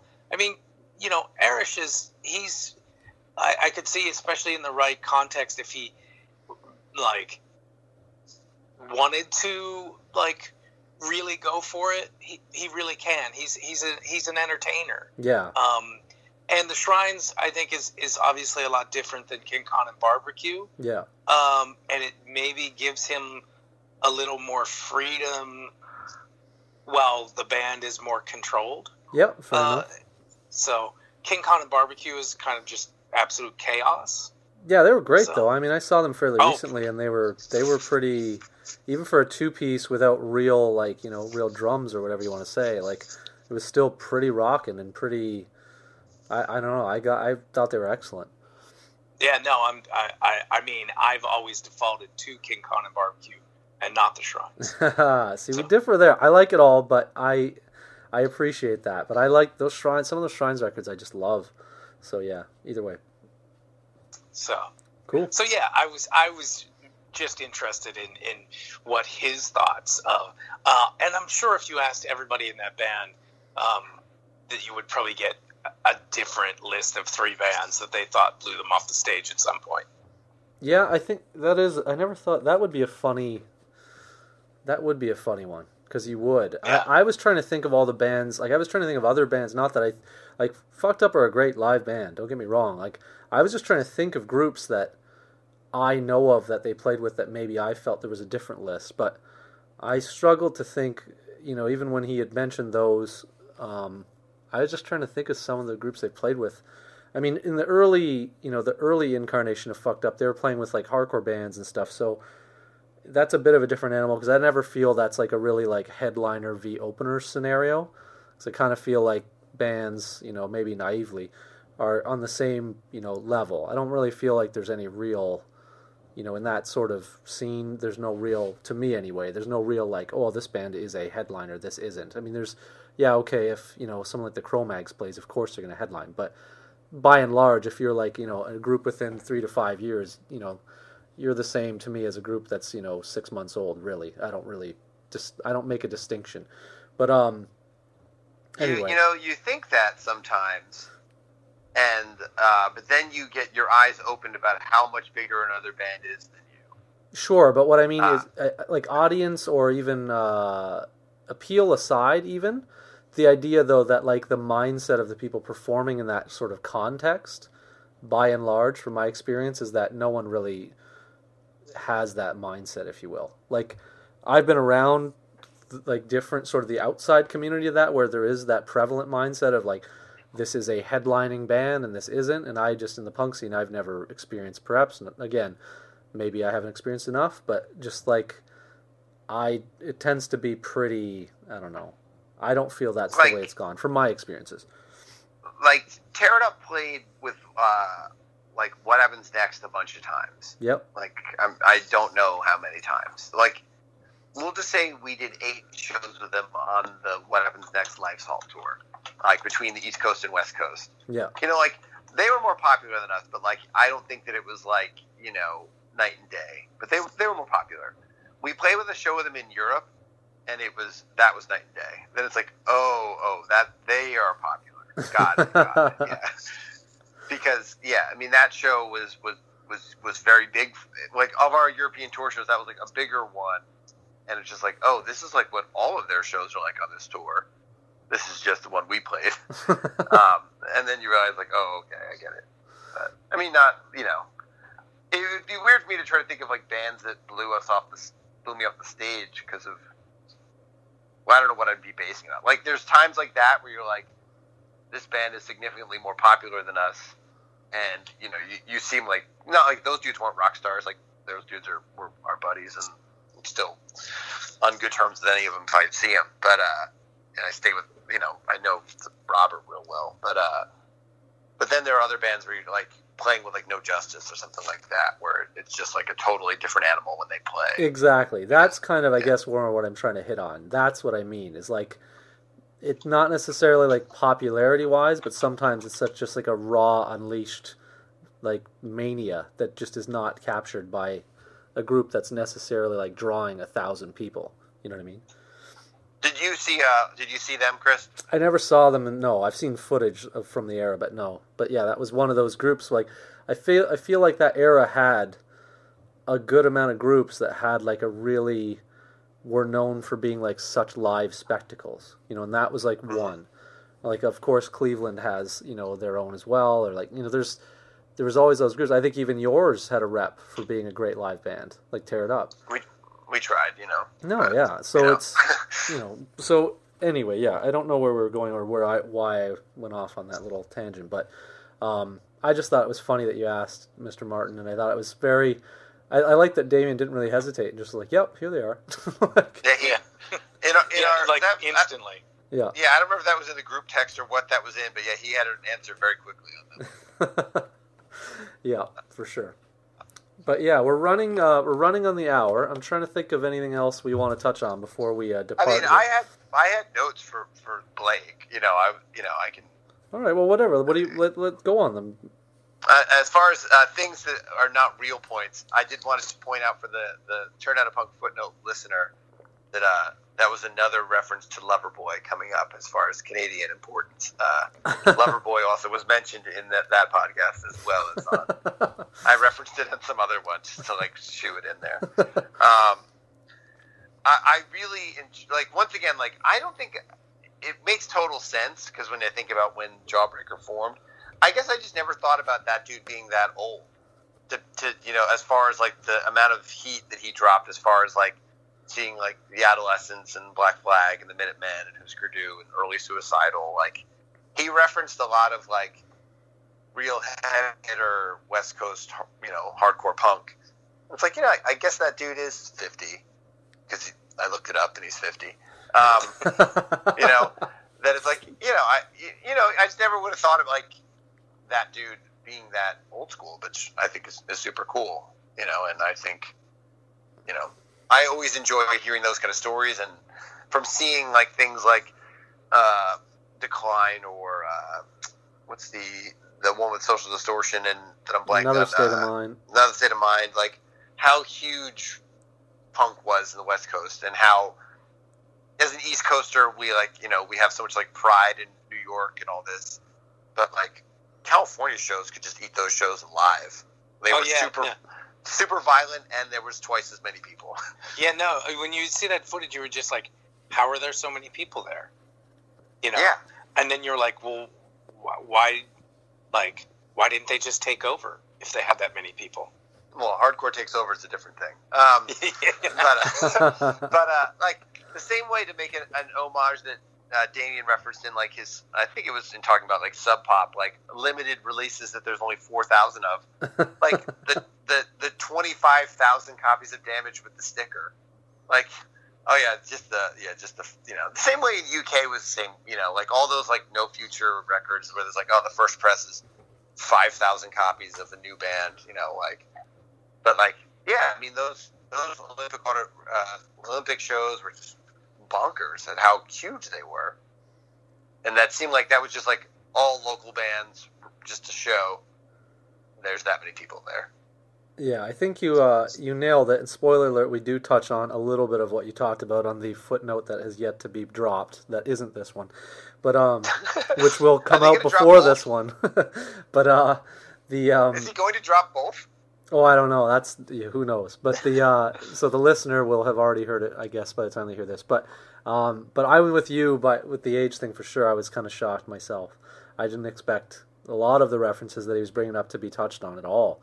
So I was pretty. Yeah. I was into it more than I thought I would be. Not that I thought I would dislike it, but anyway. And when I think about his trajectory, I also enjoy being like an early '80s California hardcore, let's just say like participant, to then being like, I'm just gonna get into like St. Vitus and Trouble and Rat, become just like an arsonist, like that trajectory of Blake, I really enjoyed as well. Like they didn't really go into his like rock and roll era, but like I think that's cool that happened. Well, another thing we bring up is just the geography, like where he is at certain times. And it's always... he was all over. And it's amazing. Really crazy. Yeah, it's always good. Like, even the Canadian mention is crazy. Like, you wouldn't ever place that. And so, yeah, I thought that was kind of neat. It was one of the better ones for hearing someone's story that you would just have never imagined being the way it is, personally. Yeah, I mean, to see, like, the Husker Du and Black Flag and stuff like that, but then also like then move to New York and go to like Sunday matinees like during like I guess he would have been late '80s, like the CV Sun and like that era. Also, and then still went on to be in like a huge. I mean, it's weird to call Jawbreaker. I wouldn't really call them like indie rock, but they're. Like proto indie rock. Yeah, it's like they're not indie rock, but they're not like not indie rock. It's punk, but in that very indie rock informed, or as you said, proto indie rock. Well said. I agree. Yeah. What? Speaking of that, Dave, Mr. Martin, did you have any parting thoughts on that episode of That Gentleman? No, I mean, I was super into, like, there were just some references that I got a kick out of as well. Like, I'm always a sucker for anyone mentioning Live Skull. And that, obviously he also brought up Flower, who, like, they were a band that I saw a couple times. And I was so on fire about that shitty NPR article.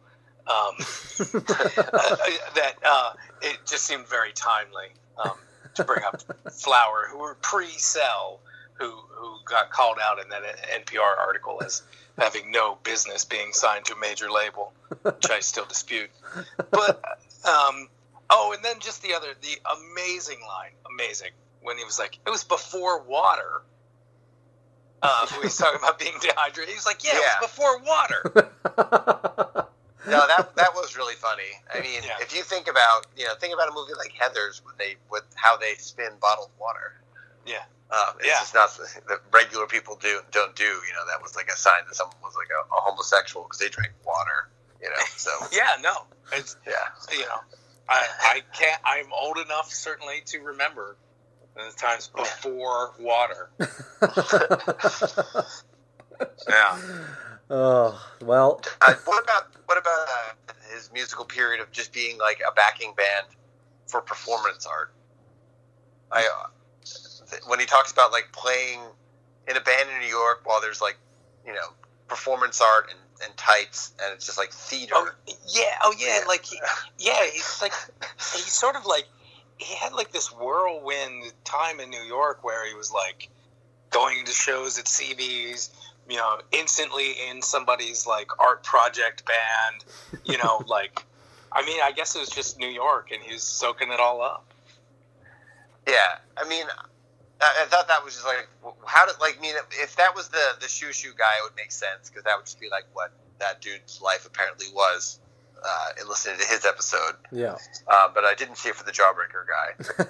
Something that he referenced that I tried to think about this and I couldn't do research, but I think it's a good topic to germinate on. Is when they were talking about Dramarama, the idea of a band having one track that is like head and shoulders above the rest of their catalog, and it made me like really like try to go through. I mean, I guess if I'm going through bands I like, I generally don't have bands I just like a single song by. Yeah. But like that is like my experience with Kill by Death in trying to be like, well, how's the B-side? No, it's not. It's usually not so good, and I question if those times you're like, oh, I found the other Jimmy Lumia single, like this is gonna get me rich, and you're like, nope, both sides are bad. I think there are probably a few, like on that first Kill by Death, like there's probably a few on there that I think the B-sides would be okay. Like, isn't that whole Nubs record decent? Isn't that on one? I'm not sure. I mean, like, but even like the Freeze have like, a second great 7-inch, a good LP, but the B-side of I Hate Tourists, that other song's terrible. I'm blanking on what it's called right now, but. And even like the AK-47, The Badge Means You Suck, like great Kiss My record. Machine's not that great. Yeah, you're right. It's, the other song on that. But the A, like that's the thing with that though, is like the A side is so good it doesn't matter. That's the appeal, the A side's awesome. But I mean, I've definitely listened to Kiss My Machine plenty of times, but it's not it's not great compared to the A side. Yep. I like that was an interesting segue. No, but I feel like that's a conversation that Damian would jump all over, because like there probably is stuff that you're like, yeah, that one song is fucking killer, but the rest of it not so much. I almost wanted to say Absolution, but they actually have 2 songs, so they. Yeah, he would be all over that. I mean, even you and Damian actually discussing amongst yourselves would be a pretty phenomenal conversation over here, to be honest. But like some of the ones that he would reference off that, I'm sure he could give us the examples of the great A-side, B-sides. I think on the earliest Kill by Death, there's probably a handful at least. But I think you're right, by and large, the idea that, there's a reason why that you're the obscurity of like the one song, oversells the group or whatever on the record.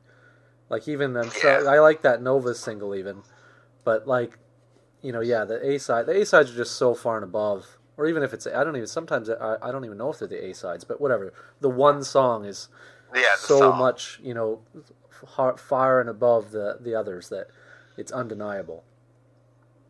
But yeah, I don't know. Yeah. Great talk. I mean, I feel like I'm just looking at Kill by Death 1. Like, the Dogs had more than one good song. Yeah. But like, the Mad were, they have other songs. Yeah. That's a good single, though. But I Hate Music is clearly the better song. True. I agree. But, I agree. That would be a good debate. I'm sure there's probably people out there that would argue that one. I feel like that would be a hot button one. Well, looking at, I'm just looking at Kill by Death 1. Kill by Death 1 is like really low hanging fruit, because like it has like Kraut, but like no one's going to tell you that Kraut has one good song. Yeah. What's that? Yeah, no, I think at the time it was, maybe, especially since that was the first one, there was just so much easy stuff that he did right off the bat. Yeah. That was like, very, it was low hanging fruit, all, of course, great. But I think later on was when you got into, things that could be considered only had one great song or something. Yeah, like I don't remember the other Freestone song, but there's no way it's better than Bummer Bitch.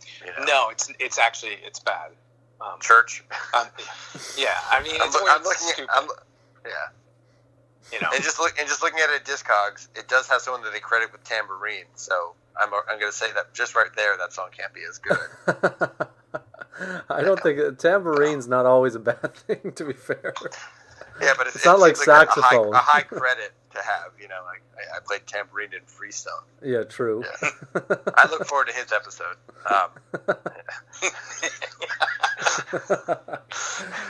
I don't think he's had a tambourine player on yet. I hope he gets to it one day. That'll be good.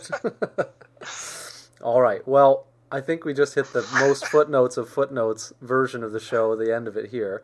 Is there anything else we want to discuss, or do you want to wrap it? I think we're done. I'm fine, yeah. I feel it's late enough, and we've exhausted a lot of these topics as much as we can. And we've done as admirable a job as we can do without the main man, Damian, being here. But I appreciate both of you folks joining me, of course. It's been a lot better than doing it on my own, as discussed at the beginning of the show. I mean, I assume next week it's just going to be you solo, correct? Yeah, of course. Of course, yeah. No, I don't ever plan to do that. So hopefully we can figure something out if I ever have to do it again. But I'm trying to think of what we normally end on that we can say here, other than, of course, our thoughts are with Damian and the family, if they're listening. And yeah, I don't know. Thanks for joining me. Is there anything you guys want to plug, I guess, before we get off the pod here? I want to plug something weird. The band I do, Obedience, just did a European release of our second demo. Nice. So if you want to pick up a copy of that in Europe, because postage from the U.S. to Europe is super expensive, and you know we did not have great European distribution. So Offside Records in France, which also put out a ton of great stuff if you want to buy a whole bunch of European tapes. But that just came out. He mailed us our copies today, so I don't actually have one. But just to give that a plug, Nice. if you Google Offside Records, you'll find. However, if you look up Offside Records on Discogs, you're not on the same label as Belinda Carlisle, are you? I mean, he's got a lot of stuff. So if we're that connected, you know, then heaven truly would be a place on earth. Oh, well done. But no, I assume it's a different one. But yeah. Yeah, yeah. You'd be looking for Offside Records 2. Yeah. All right, Mr. Martin, what do you have, if anything to promote? No, I'm promoting nothing. All Gosh, no. Okay, fair enough. Yeah. All right, well, we're going to depart this week, and that siren is perfect for... Yeah, cops are here. We got to go. All right. Yeah. All right, everyone, go out there and make your own culture, and anyone can do this. There we go. Nicely done. All right, thanks for listening, folks. Because I think they didn't really, I mean, again, I could be proven wrong. I don't remember a lot, like, factually, like, in terms of exactly what show, what year, blah, blah. But, like, I don't remember them playing a lot in the, on, like, Suffer or on, or whatever, like, even Surplus Sons or stuff like that. Surplus Sons I remember playing quite a bit. Like, not quite a bit, but I remember them playing. Whereas, like, No Warning for a time period. I remember they came through with the SNFU. Yeah, I wasn't home for that, but yeah, I remember that. I'm trying to remember who else they came through with. But yeah, like, yeah, right. I don't think they played very often, but be exactly the same sort of thing. Yeah, it's a different. I mean, and like again, by no means am I making that comparison either. Because like, I mean, you and I, at least, I would think we're in accord here. Like, I hold that original Air of No Warning very, very high, and that's not to throw any shade at any of the groups, but like. I just mean it's just one of those scenarios of seeing a group that people regionally have this, leg up on having seen in these special times. Mm-hmm. And perhaps you see them a bit later and say you're out of the region, and then you catch them and you're maybe not quite catching the same animal that existed, some years earlier or even sometimes a year earlier, whatever. That's all I mean. Yeah, I'm trying to think like one of the best No Warning shows I saw would be like April 6th. Definitely, and there's a lot. I mean, they were all good for a window. I can't even remember. April 6th, yeah, I guess April 6th, the Cathedral show. What was the April 6th one? That's where fucked up at the Transac. Okay, yeah. I think it was April 6th, right? Like it was like talking the breakout. Yeah, I missed that one. The T.O. breakout show. Yeah. And then they did. They had a show at the Cathedral where they ended with "Fight for Your Right to Party." Yeah, that was incredible. I was there. That was incredible. Yeah, and then they had the the surprise mental set where they jumped on. Yeah, that was big. That was another one I was thinking of. That was weird because they didn't. I don't think they even really played a full set. I think they only played like 4 songs. Well, you know what happened, right? Like they were so like they were all that show, and I was like watching them with Josh Voinovich because he was going to be my roommate. Yeah. For people friend of mine, yes, as well. Yeah. Yeah, he's also like a music aficionado, been involved and stuff. He's a great man. Yes, he puts on shows, right? From my neck of the woods, he used to put on punk shows way back, and he does some kind of shows now. I don't know exactly what. Super minimal synth stuff now, I guess. But anyway, great guy. At the time, he was into some fairly dumb hardcore. That's coming from a person that was also into some fairly dumb hardcore. Yes, we all are. Yeah. And so we were hanging out at that show, and all the No Warning guys were there, so I was hanging out with the No Warning guys too, and then he had to give me money for first and last for rent for the apartment. Yeah. So all of a sudden the No Warning guys just like disappeared, and I'm like, okay, well, let's go to the bank. And so we went to the bank, the TD Bank, for him to give me the money, and we walked by Lee's Palace, and I'm like, and we hear this band playing. And like this show's at this club, the Transac, for those of you not from Toronto. It's like around the corner from Lee's Palace, basically. Yeah, it's like a block. A block. Yeah. So we're like, and I'm like, that sounds like fucking No Warning. And then he's like, yeah. And so we go inside Lee's Palace, and No Warning's playing to a room full of industry people. That's like, right. It was some weird showcase. I remember that. Yeah, a weird showcase. They played a bunch of songs that I don't think they were Suffer Survive songs. I think they were songs from like another demo from that kind of crossover period. And then they went down the street and jumped on the Transac show and played some Transac, some songs of the Transac. Yeah, and it was next level. That I didn't see the industry one like you were talking about, but I was at that Transac show and Transac smoked the industry one. Yeah, the show. No, obviously, yeah. But the show for the Transac one was amazing. Anyway, it was like the bill was great. Oh, the bill was crazy. It was. Yeah, for them to hop on, that's like prime era mental too. So it was like them hopping on after or whatever during. I can't remember if Mental then played still or they ended the show. I think they ended the show. I think Mental was just like, we're done. Yeah, it was. But anyway, it was a special little like those kind of moments were special. Yeah, that was a big one for me. Even though it wasn't a full set, it was huge. Also, when they jumped on at that fucked up weekend show that we did in Burlington. So they got up and did Violent Minds. Oh, yeah. I think they did some No Warning stuff after that. That was like into the Suffer Survive era. That was at the Formac in Burlington, yep. Yeah. And you guys dressed up like Poison Idea. Yeah, we did a Poison Idea cover set. Yeah, you did the intro to Feel the Darkness. Yeah. We did like 4 songs. That's right. But I definitely remember you did the whole intro and everything, yeah. And then we did No Warning covers. And then Righteous Jams played. Yeah, correct. And Shark Attack. Oh, and Shark Attack played that too. Wall, yeah. And Brain Handle. God damn it, we were good at booking shows. And Mind Eraser, yeah. And fucking Mind Eraser. Yeah, I have that. I'm looking at the poster right now. It was Saturday, October 29th of I don't know what year. 2000. But yeah, anyway. We're reminiscing now. We're off topic of the subject of the show. We are way off topic. It's a straight friendship hour now. Yeah, exactly. Let's also he brought up some great Japanese hardcore stories too. That of course, that band Clown is one of the most interesting bands right now. A band that probably won't be coming over to North America anytime soon. Yes. And I kept the only thing I know about that group is the only thing you've told me, so I have nothing to add on this other than what you're saying. And pretty much all I know about it is from what I've heard, kind of tell of them. I missed them every single time I was in Japan by like a day or so. Oh, bummer. Or I mean, like the 2 times I was in Japan this summer. Yeah. So I still have yet to see them. Once again, I love talking about wrestlers, so we talked a lot about wrestling, which I'm sure for Chris was not as exciting. No comment. And then, but we also talked about another subject that's a favorite of Chris and mine, which is juggalos. Oh boy, yeah. It was funny hearing you guys talk about it, to be fair.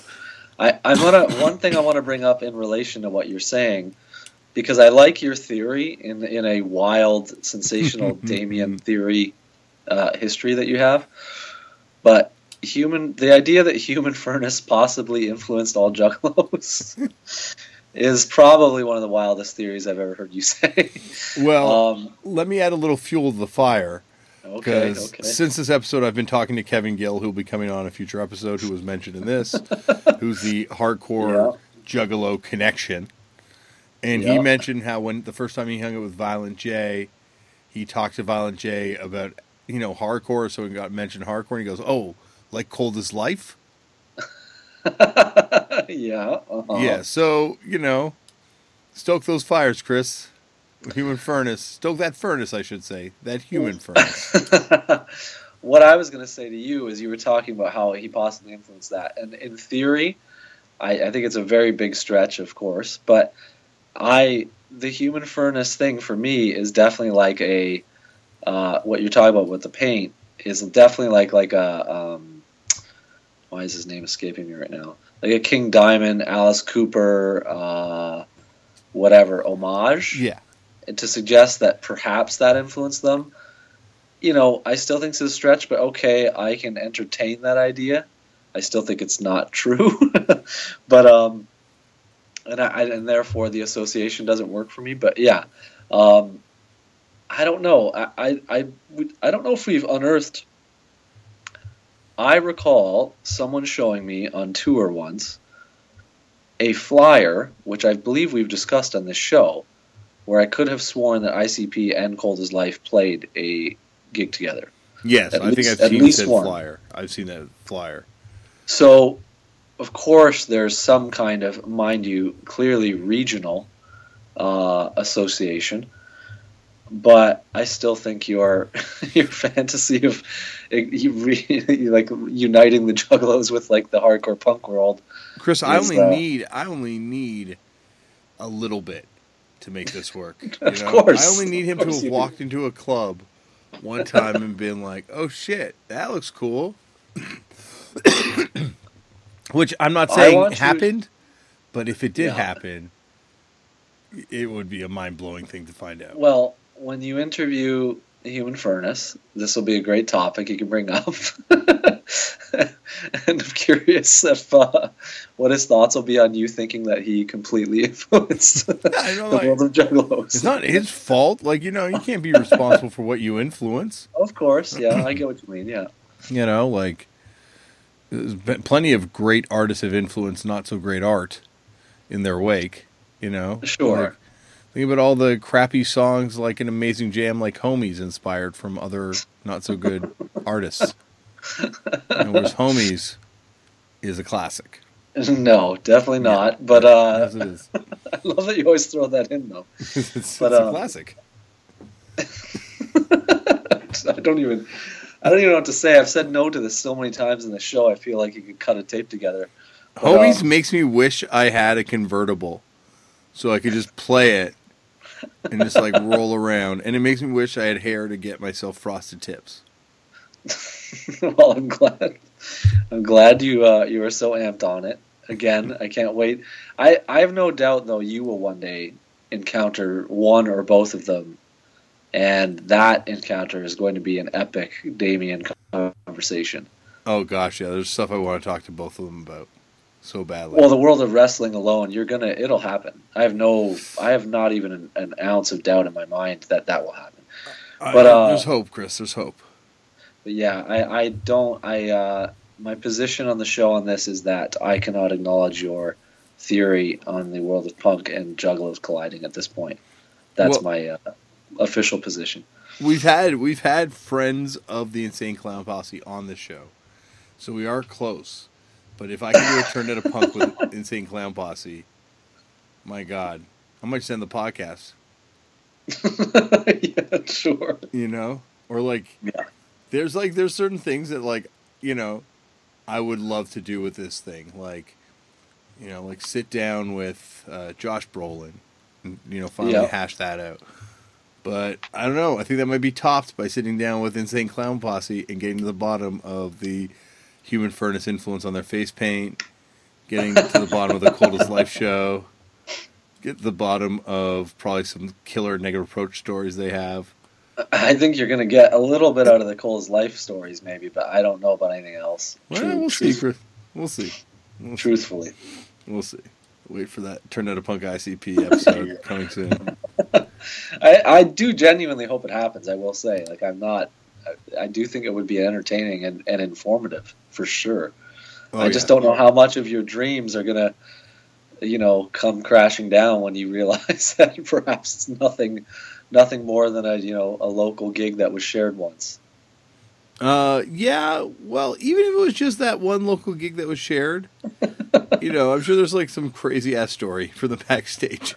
Oh, for sure. Yeah, I'll give you that. Absolutely. Sorry, you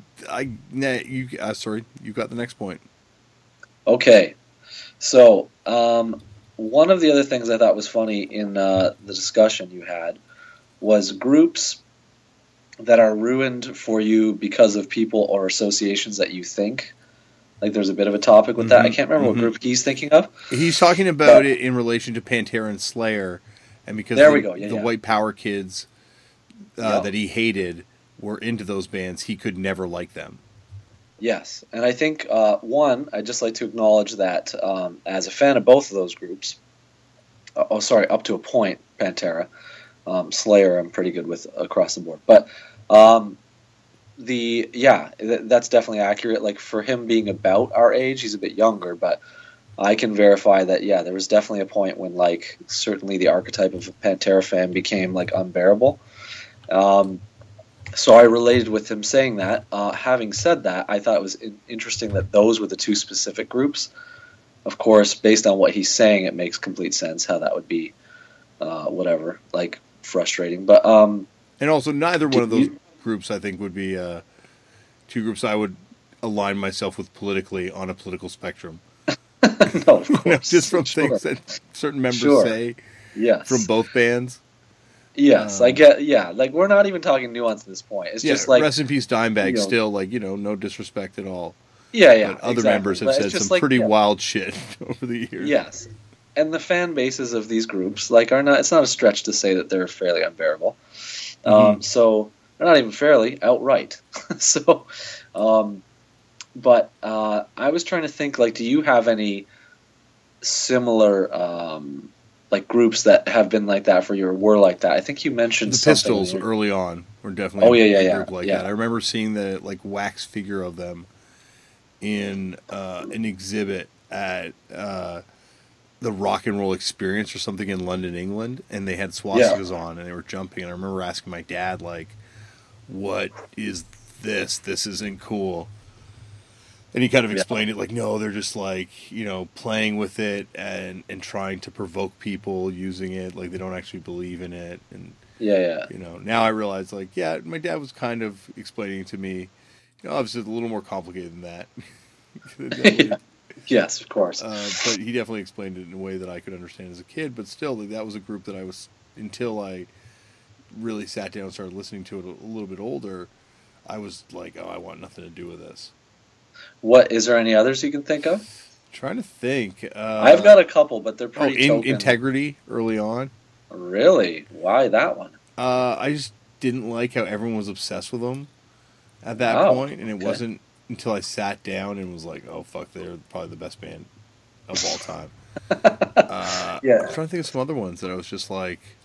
For me, it was kind of ones that I think people who listen to the show, and certainly you are not going to be surprised by, but Misfits were the one for me for ages. But not really anything political other than just the people I knew that tended to like that were always just kind of dicks or assholes or whatever. And so they always rubbed me the wrong way, even though I could never deny that some of the music is definitely decent. But I just couldn't get into it. And the other one was The Exploited, because for whatever reason, early on, I'm talking when I was young. This is when I was still interested in metal and kind of just knew stuff by T-shirt logo kind of looking things. I didn't know their music really, and there was kind of local, not quite what he's discussing, the white power thing or whatever, but there was definitely kind of sketchy young skinhead types that were weird, that always repped that kind of stuff. So my association with that group early on was not good. and then it took me some time to like kind of like break that whatever association in my head, and then actually kind of, you know, give those records a chance. Of which, of course, they're great. But yeah, those were the two that jumped out at me. I just thought it was a funny thing of like kind of bands being ruined for you, and then you realizing like, well, hold on, wait, maybe I'm not, you know, whatever you want to say. It's even weirder when you kind of like, you know, get through it and realize like even as you're older, like, oh no, they kind of were. The band was a little dodgy, like, you know, like listen to Jello talk about the Exploited.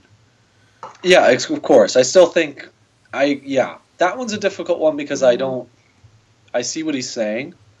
I still think it's a little unfair to completely call them, you know, something that I feel I don't know if I agree entirely with his accusations. What I'm trying to say, but I do. Yeah, I get what you mean there. Like what you were discussing in the first two we brought up.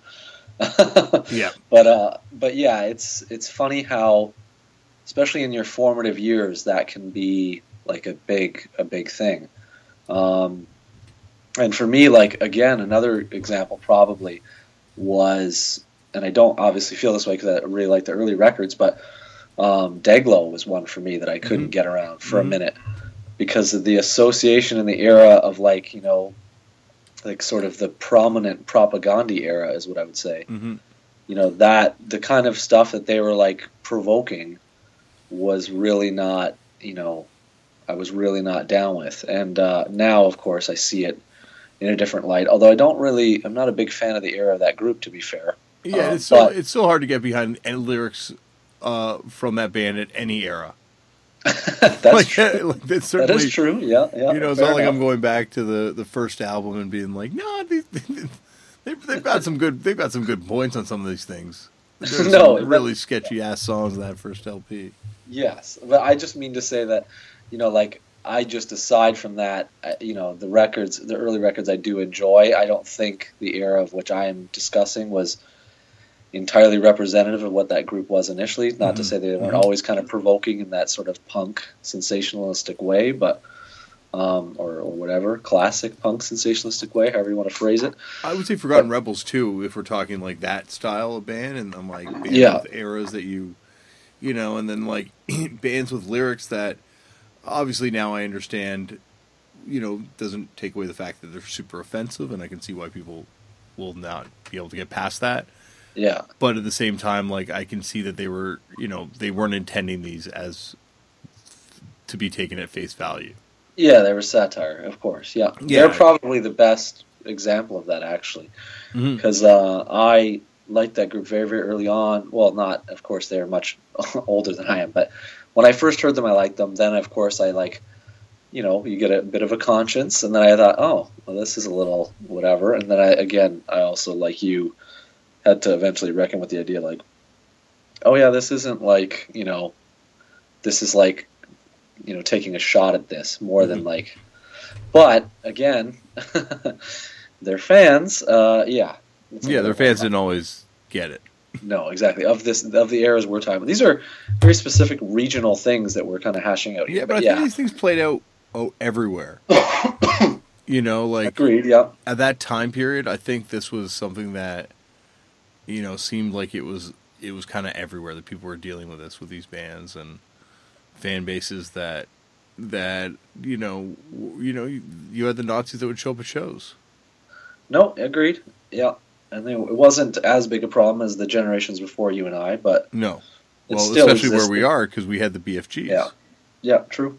And as you've heard, you can once again, listeners, if you haven't, go back and listen to. You can hear the story of how the BFGs beat Nazis across Canada over the course of a couple episodes. If you listen to the Propaganda episode, there's a couple episodes where they kind of talk about, you know, the Jord one big time, and Chris it's discussed in the Jord one too. Yeah, and Chris has that moment where he's at that show when the BFGs played, and it was just like, oh yeah, we can fight these Nazis. Yeah, and it's pretty cool, pretty cool moment. Of kids standing up. But anyway, we didn't really have to deal with it in the same sort of way, I think, as other cities had to deal with it.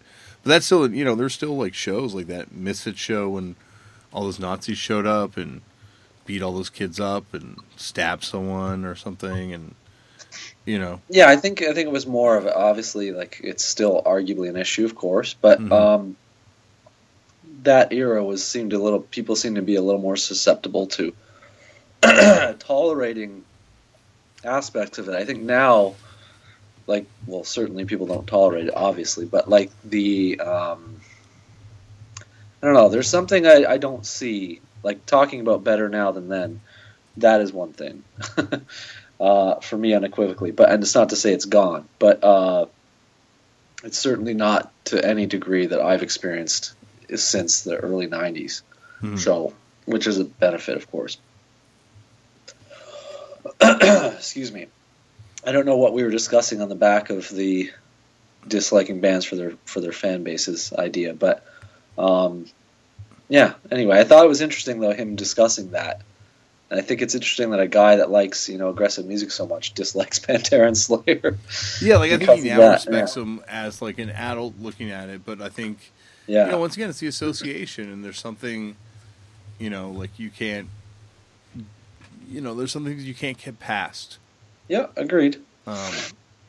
And yeah, that's, a pretty reasonable one to not be able to get past. Yeah, exactly. And as I said, both bands have members that have said some pretty horrendous things that, might have been like dog whistles to these types of kids. Perhaps, yes. But I guess, is there anything else you want to get to from this episode? I can't think. That's the only notes I had were the ones other than you kind of, earlier before we recorded. We discussed the your Rev over Victory thing, which of course... Oh, yes, the controversy, yes. This has become a major controversy. I kind of would like to amend my original thing, because I know my... I'm just saying, like, Victory until the year 2000. Because then I can have Hatebreed, and I can have all those Integrity records in there. Yes, I have to put in Baby Goppel and the Hi-Fi and the Roadburner stuff. But, like, Rev had some pretty lean years in there. Yeah. And then, like, once Bob Shed comes in and kickstart the Rev Renaissance, and you have all those great bands signing a Revelation, and that continues to this day. And, like, over on the other side, things went pretty downhill at Victory. There's a couple moments there where they put out some cool stuff, but, like, So I would say, like, I'm just saying, like, up until the year 2000. Okay. I'm saying, I think that's even too many years, to be honest. You think? Oh well, I don't know, maybe not. That's how Victory wins in the 90s, the late 90s. By your estimation, sure. Who are you? What, Will Haven? Oh no! I'll take Capri over Will Haven. Oh no, for sure. Same, absolutely. I'm just looking at up to 2000. What? Kiss of Goodbye. I would definitely say Kiss of Goodbye's there. Well, you're on Rev. I'm looking at Victory first here to see, to be blunt about it, to see how much I don't approve of gets in under the radar there. Some good shit though. Yeah. It's not as bad as I remember. No. It's pretty awesome. Up to 2000. I thought it was bad. It got really dark after that. Yeah, it gets really bad at a certain point. So I guess, you're not bad. You're pretty well, There's still, again, of course, in hindsight especially, there's a lot I don't like on this. But, like, when we were discussing this before, it was very much the early catalog. So that was, the debate was very clear. Yeah. But if you're going to extend the a wider net, then it's going to be more of a close discussion. But I still think that early Rev is so strong that it's hard to not take it. But Awake, featuring the Sick of It All's manager, is the first thing on the Victory catalog. Pre-Victory records, but the first thing on the catalog. Inner Strength, Integrity, Billingsgate, Insight. The amazing Only the Strong comp. It's true. That is great. But, again, the amazing Only the Strong comp is not better than the New York comp. No, not better. But but No. it's pretty. You're saying sick. it. You can just end your sentence right there. No, not better. Period. But, Yes. no, I don't know. I'm gonna say almost like I don't know. There's some pretty hard songs on this. It's like a pretty cool comp. It's Yeah. great, but you have the two comps. You have Together and you have The Way It Is. And both. That's not better than either. No, it's not better than The Way It Is comp, but I don't know. I'm trying to look. Let me get the Together track list down and do a side by side comparison. Where here's what we should discuss. Both labels from say like 95 up. Who has the better catalog? That's a tough one. I'm going Victory. But like You once again, are- not to like if we're going to the present day, 100% Revelation. But that's like No, of that course, starts with yeah. Bob Shed kind of coming in and kickstarting like signing hardcore bands again and like kind of like obviously Rev kind of other people getting at Revelation afterwards and continuing that trend and Why are there's some weird like this is very strange. I'm looking up the Rev thing and I'm looking in like the late 90s and it's got like Converge records in here. I'm like, why does it have Converge? Yeah, it has like When Forever Comes Crashing and from 98. But it's clearly an Equal Vision record. I don't know why it's throwing maybe it they were on doing distribution for Equal Vision at that point. Could be. And that's I'm how just like, that's how it's on the cogs somehow. yeah, I'm just like, why is that on there? Or like, this is weird. Because even like, I'm like, they put out an Ink and Dagger record? I'm like, no, they didn't. No. And no, they did. They actually did put out a 7-inch Oh, okay. for the experiments in nocturnal sound and energy in '98. I forgot about that. Yeah, I totally forgot about that too. I'm not an Elliott fan, so I No, me either. No, I agree. so- Although many people are. And Many people are. I lived through it. I know how many there are. yeah, but I don't think that would be like No, You it's know. not the same.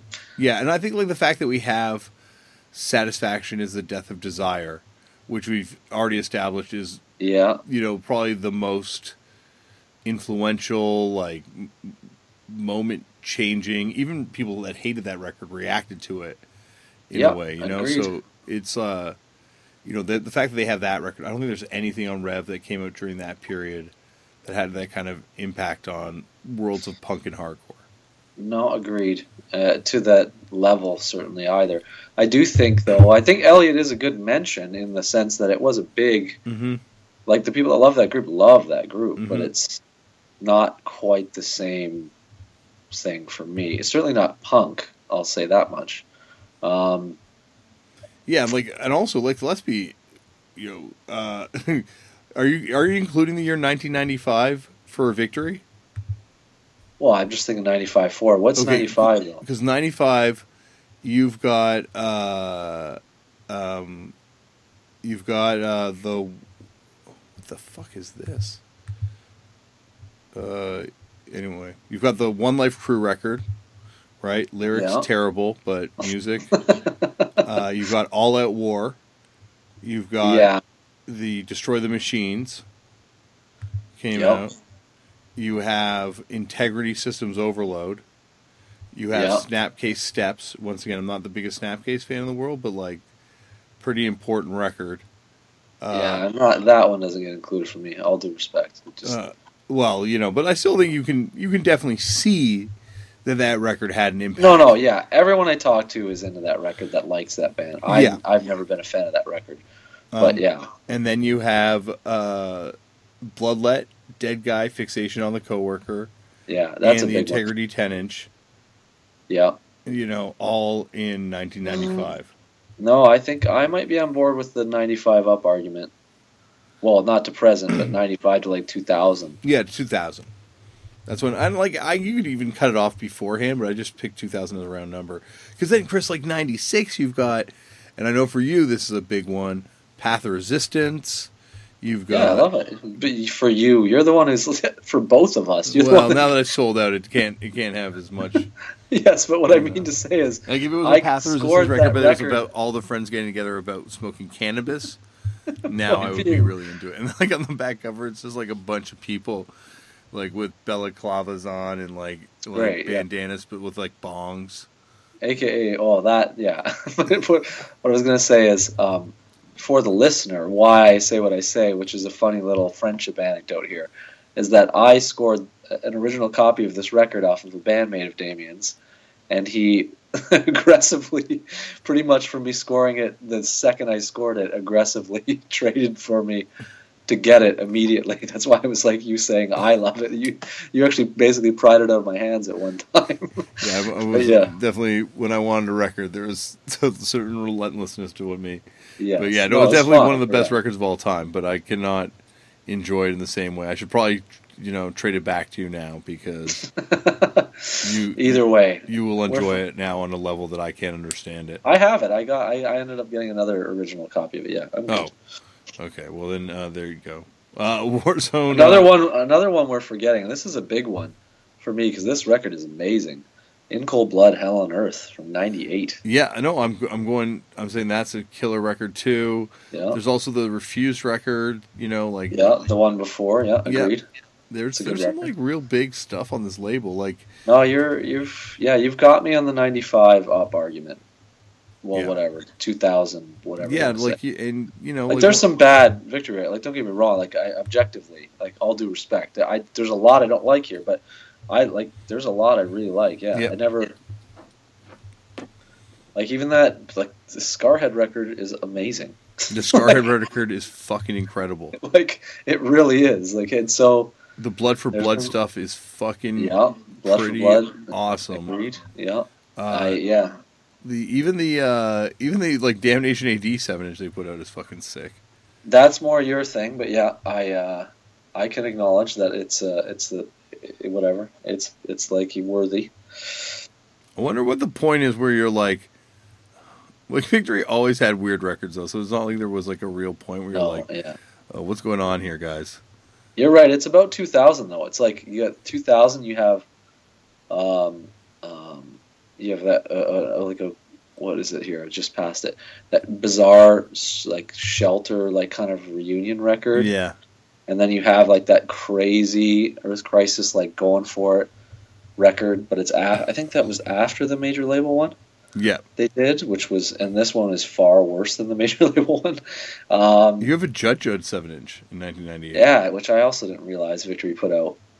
But then see, like 2000, like they did like Cockney Rejects. Oh, like a reissue of the like Cockney Rejects, like what? Like holy bizarre, like truly bizarre label.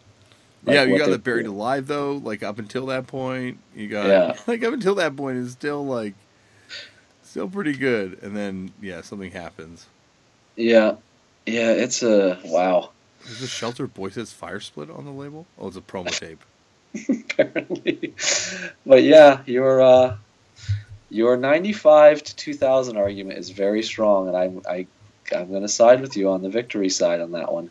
Yeah, like I wonder where it is that you could say that Rev overtakes Victory. I mean, Victory overtakes Rev, I should say. Because like I now will concede, yes, the first 10 are fucking better on Revelation than they are on Victory. But, the Victory first 10 aren't like...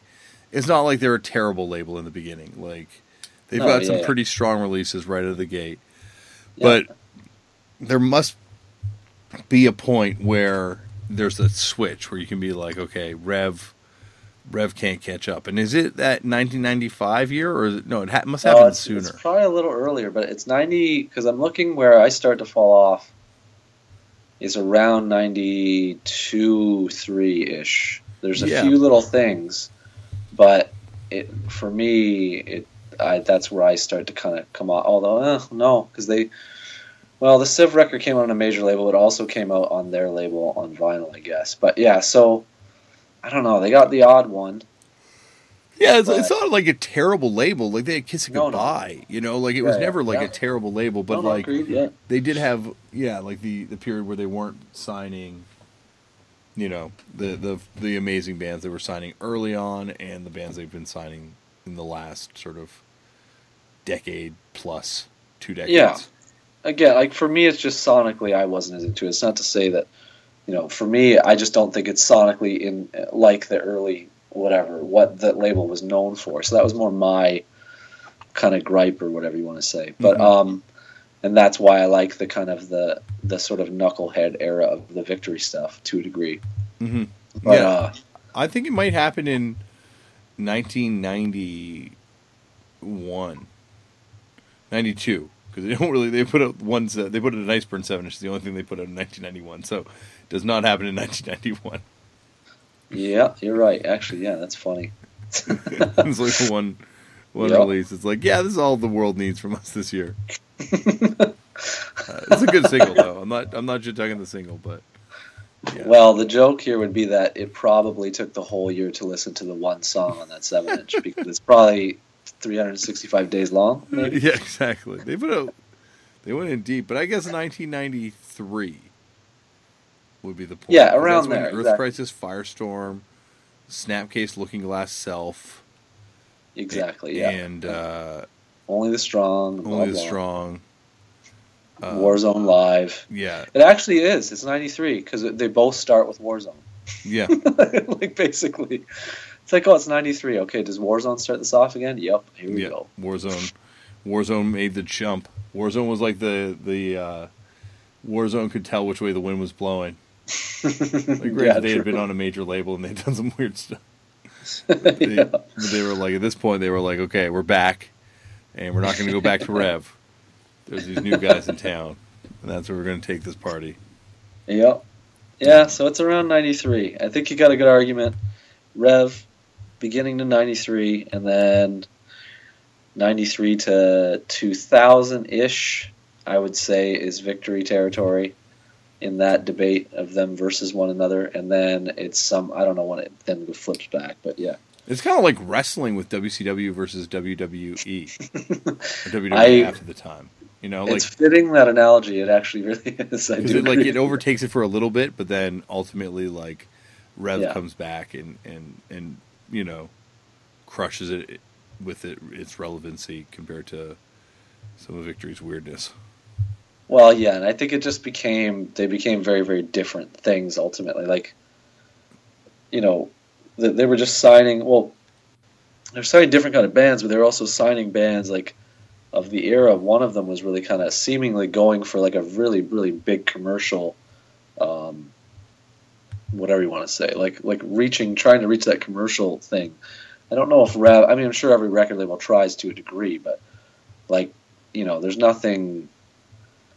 I don't know. Like, I just remember again back to touring in the early 2000s, adjacent to some of these the records, like the bands that Victory were putting out. It was like insane. Some of the groups I was like seeing them put out that would explode, and it was just stuff that was just nothing like the era we're discussing here.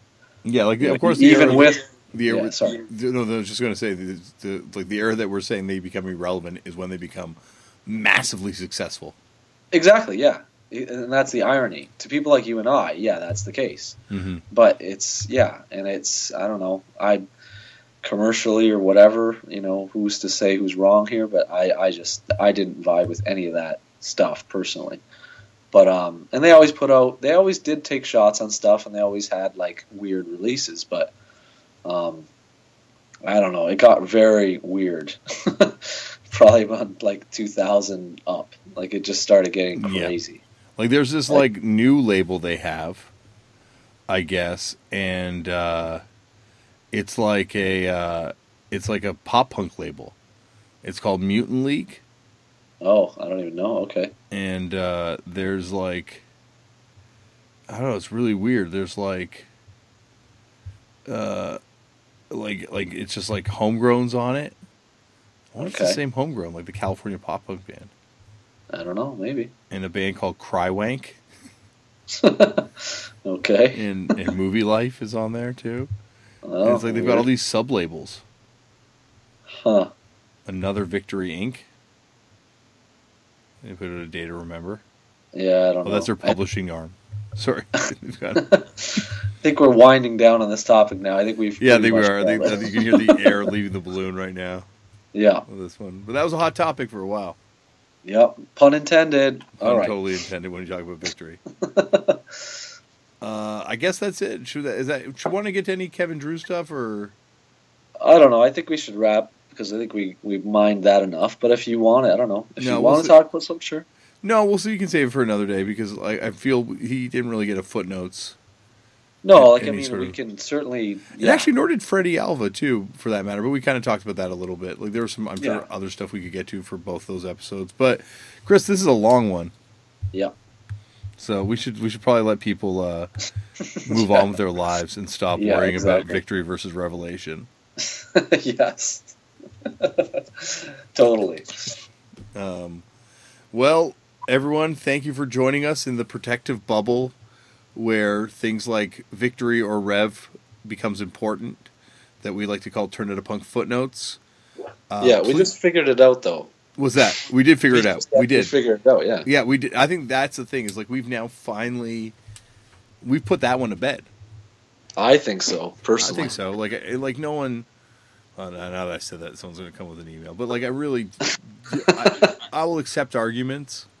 Like both Chris and I think we'll accept arguments, but like, you know, as assured as we are that Off the Disc is the greatest hardcore record label of all time, we are assured that we have now cracked the Rev Victory debate.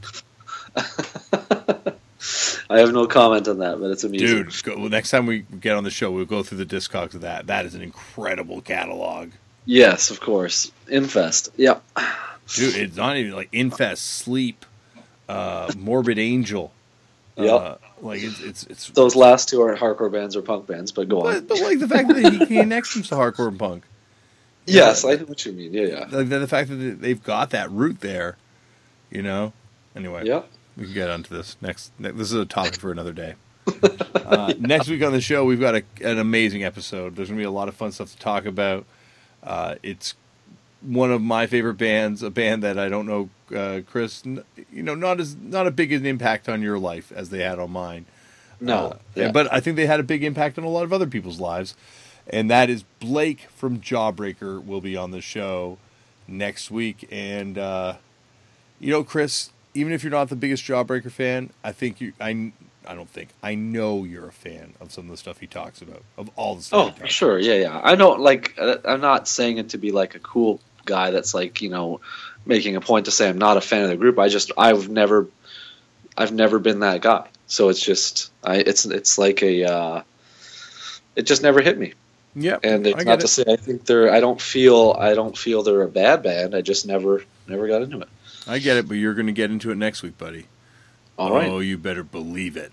That is next week on the show. How do they get in touch with us here, Chris, if they want to send us an email? They can reach us at turnedoutapunkfootnotes@gmail.com, and I welcome your bizarre theories on Rev versus Victory. And you can find me on various forms of social media at Left for Damian. I too welcome your bizarre theories about Rev versus Victory and any other things you want to talk about of that nature. I've had a pretty active timeline the last couple of days. Thanks to this Brody King episode. I'm going to say this is the most controversial episode we've ever had. You think? I don't think so. Well, just because of this thing. Oh yeah, okay. Well, this is the hot debate this week on my timeline. Okay, gotcha. Yeah. So, and I think that's it. And if you want to follow Chris on social media, you can follow him at Mind Your Own Damn Business. Exactly. And if you would like to send us a message at Facebook, my brother Tristan Abraham, show producer, runs a Facebook page. Send him messages. He's been killing it with guest booking lately. Yes. You can imagine that Brody King was one of my bookings, but he's got a lot of people, and more keep coming. And it's gonna. Chris knows what's coming up. I know how important your brother is to this operation, and I think he's a lovely human being. So yes, props always. Yeah, and so we've got Blake next week, and then we've got a couple that I think are going to, be kind of surprises for people. Yeah, I think so. So anyway, that's in the near future. Thank you everyone for listening, and we will see you next week. Bye.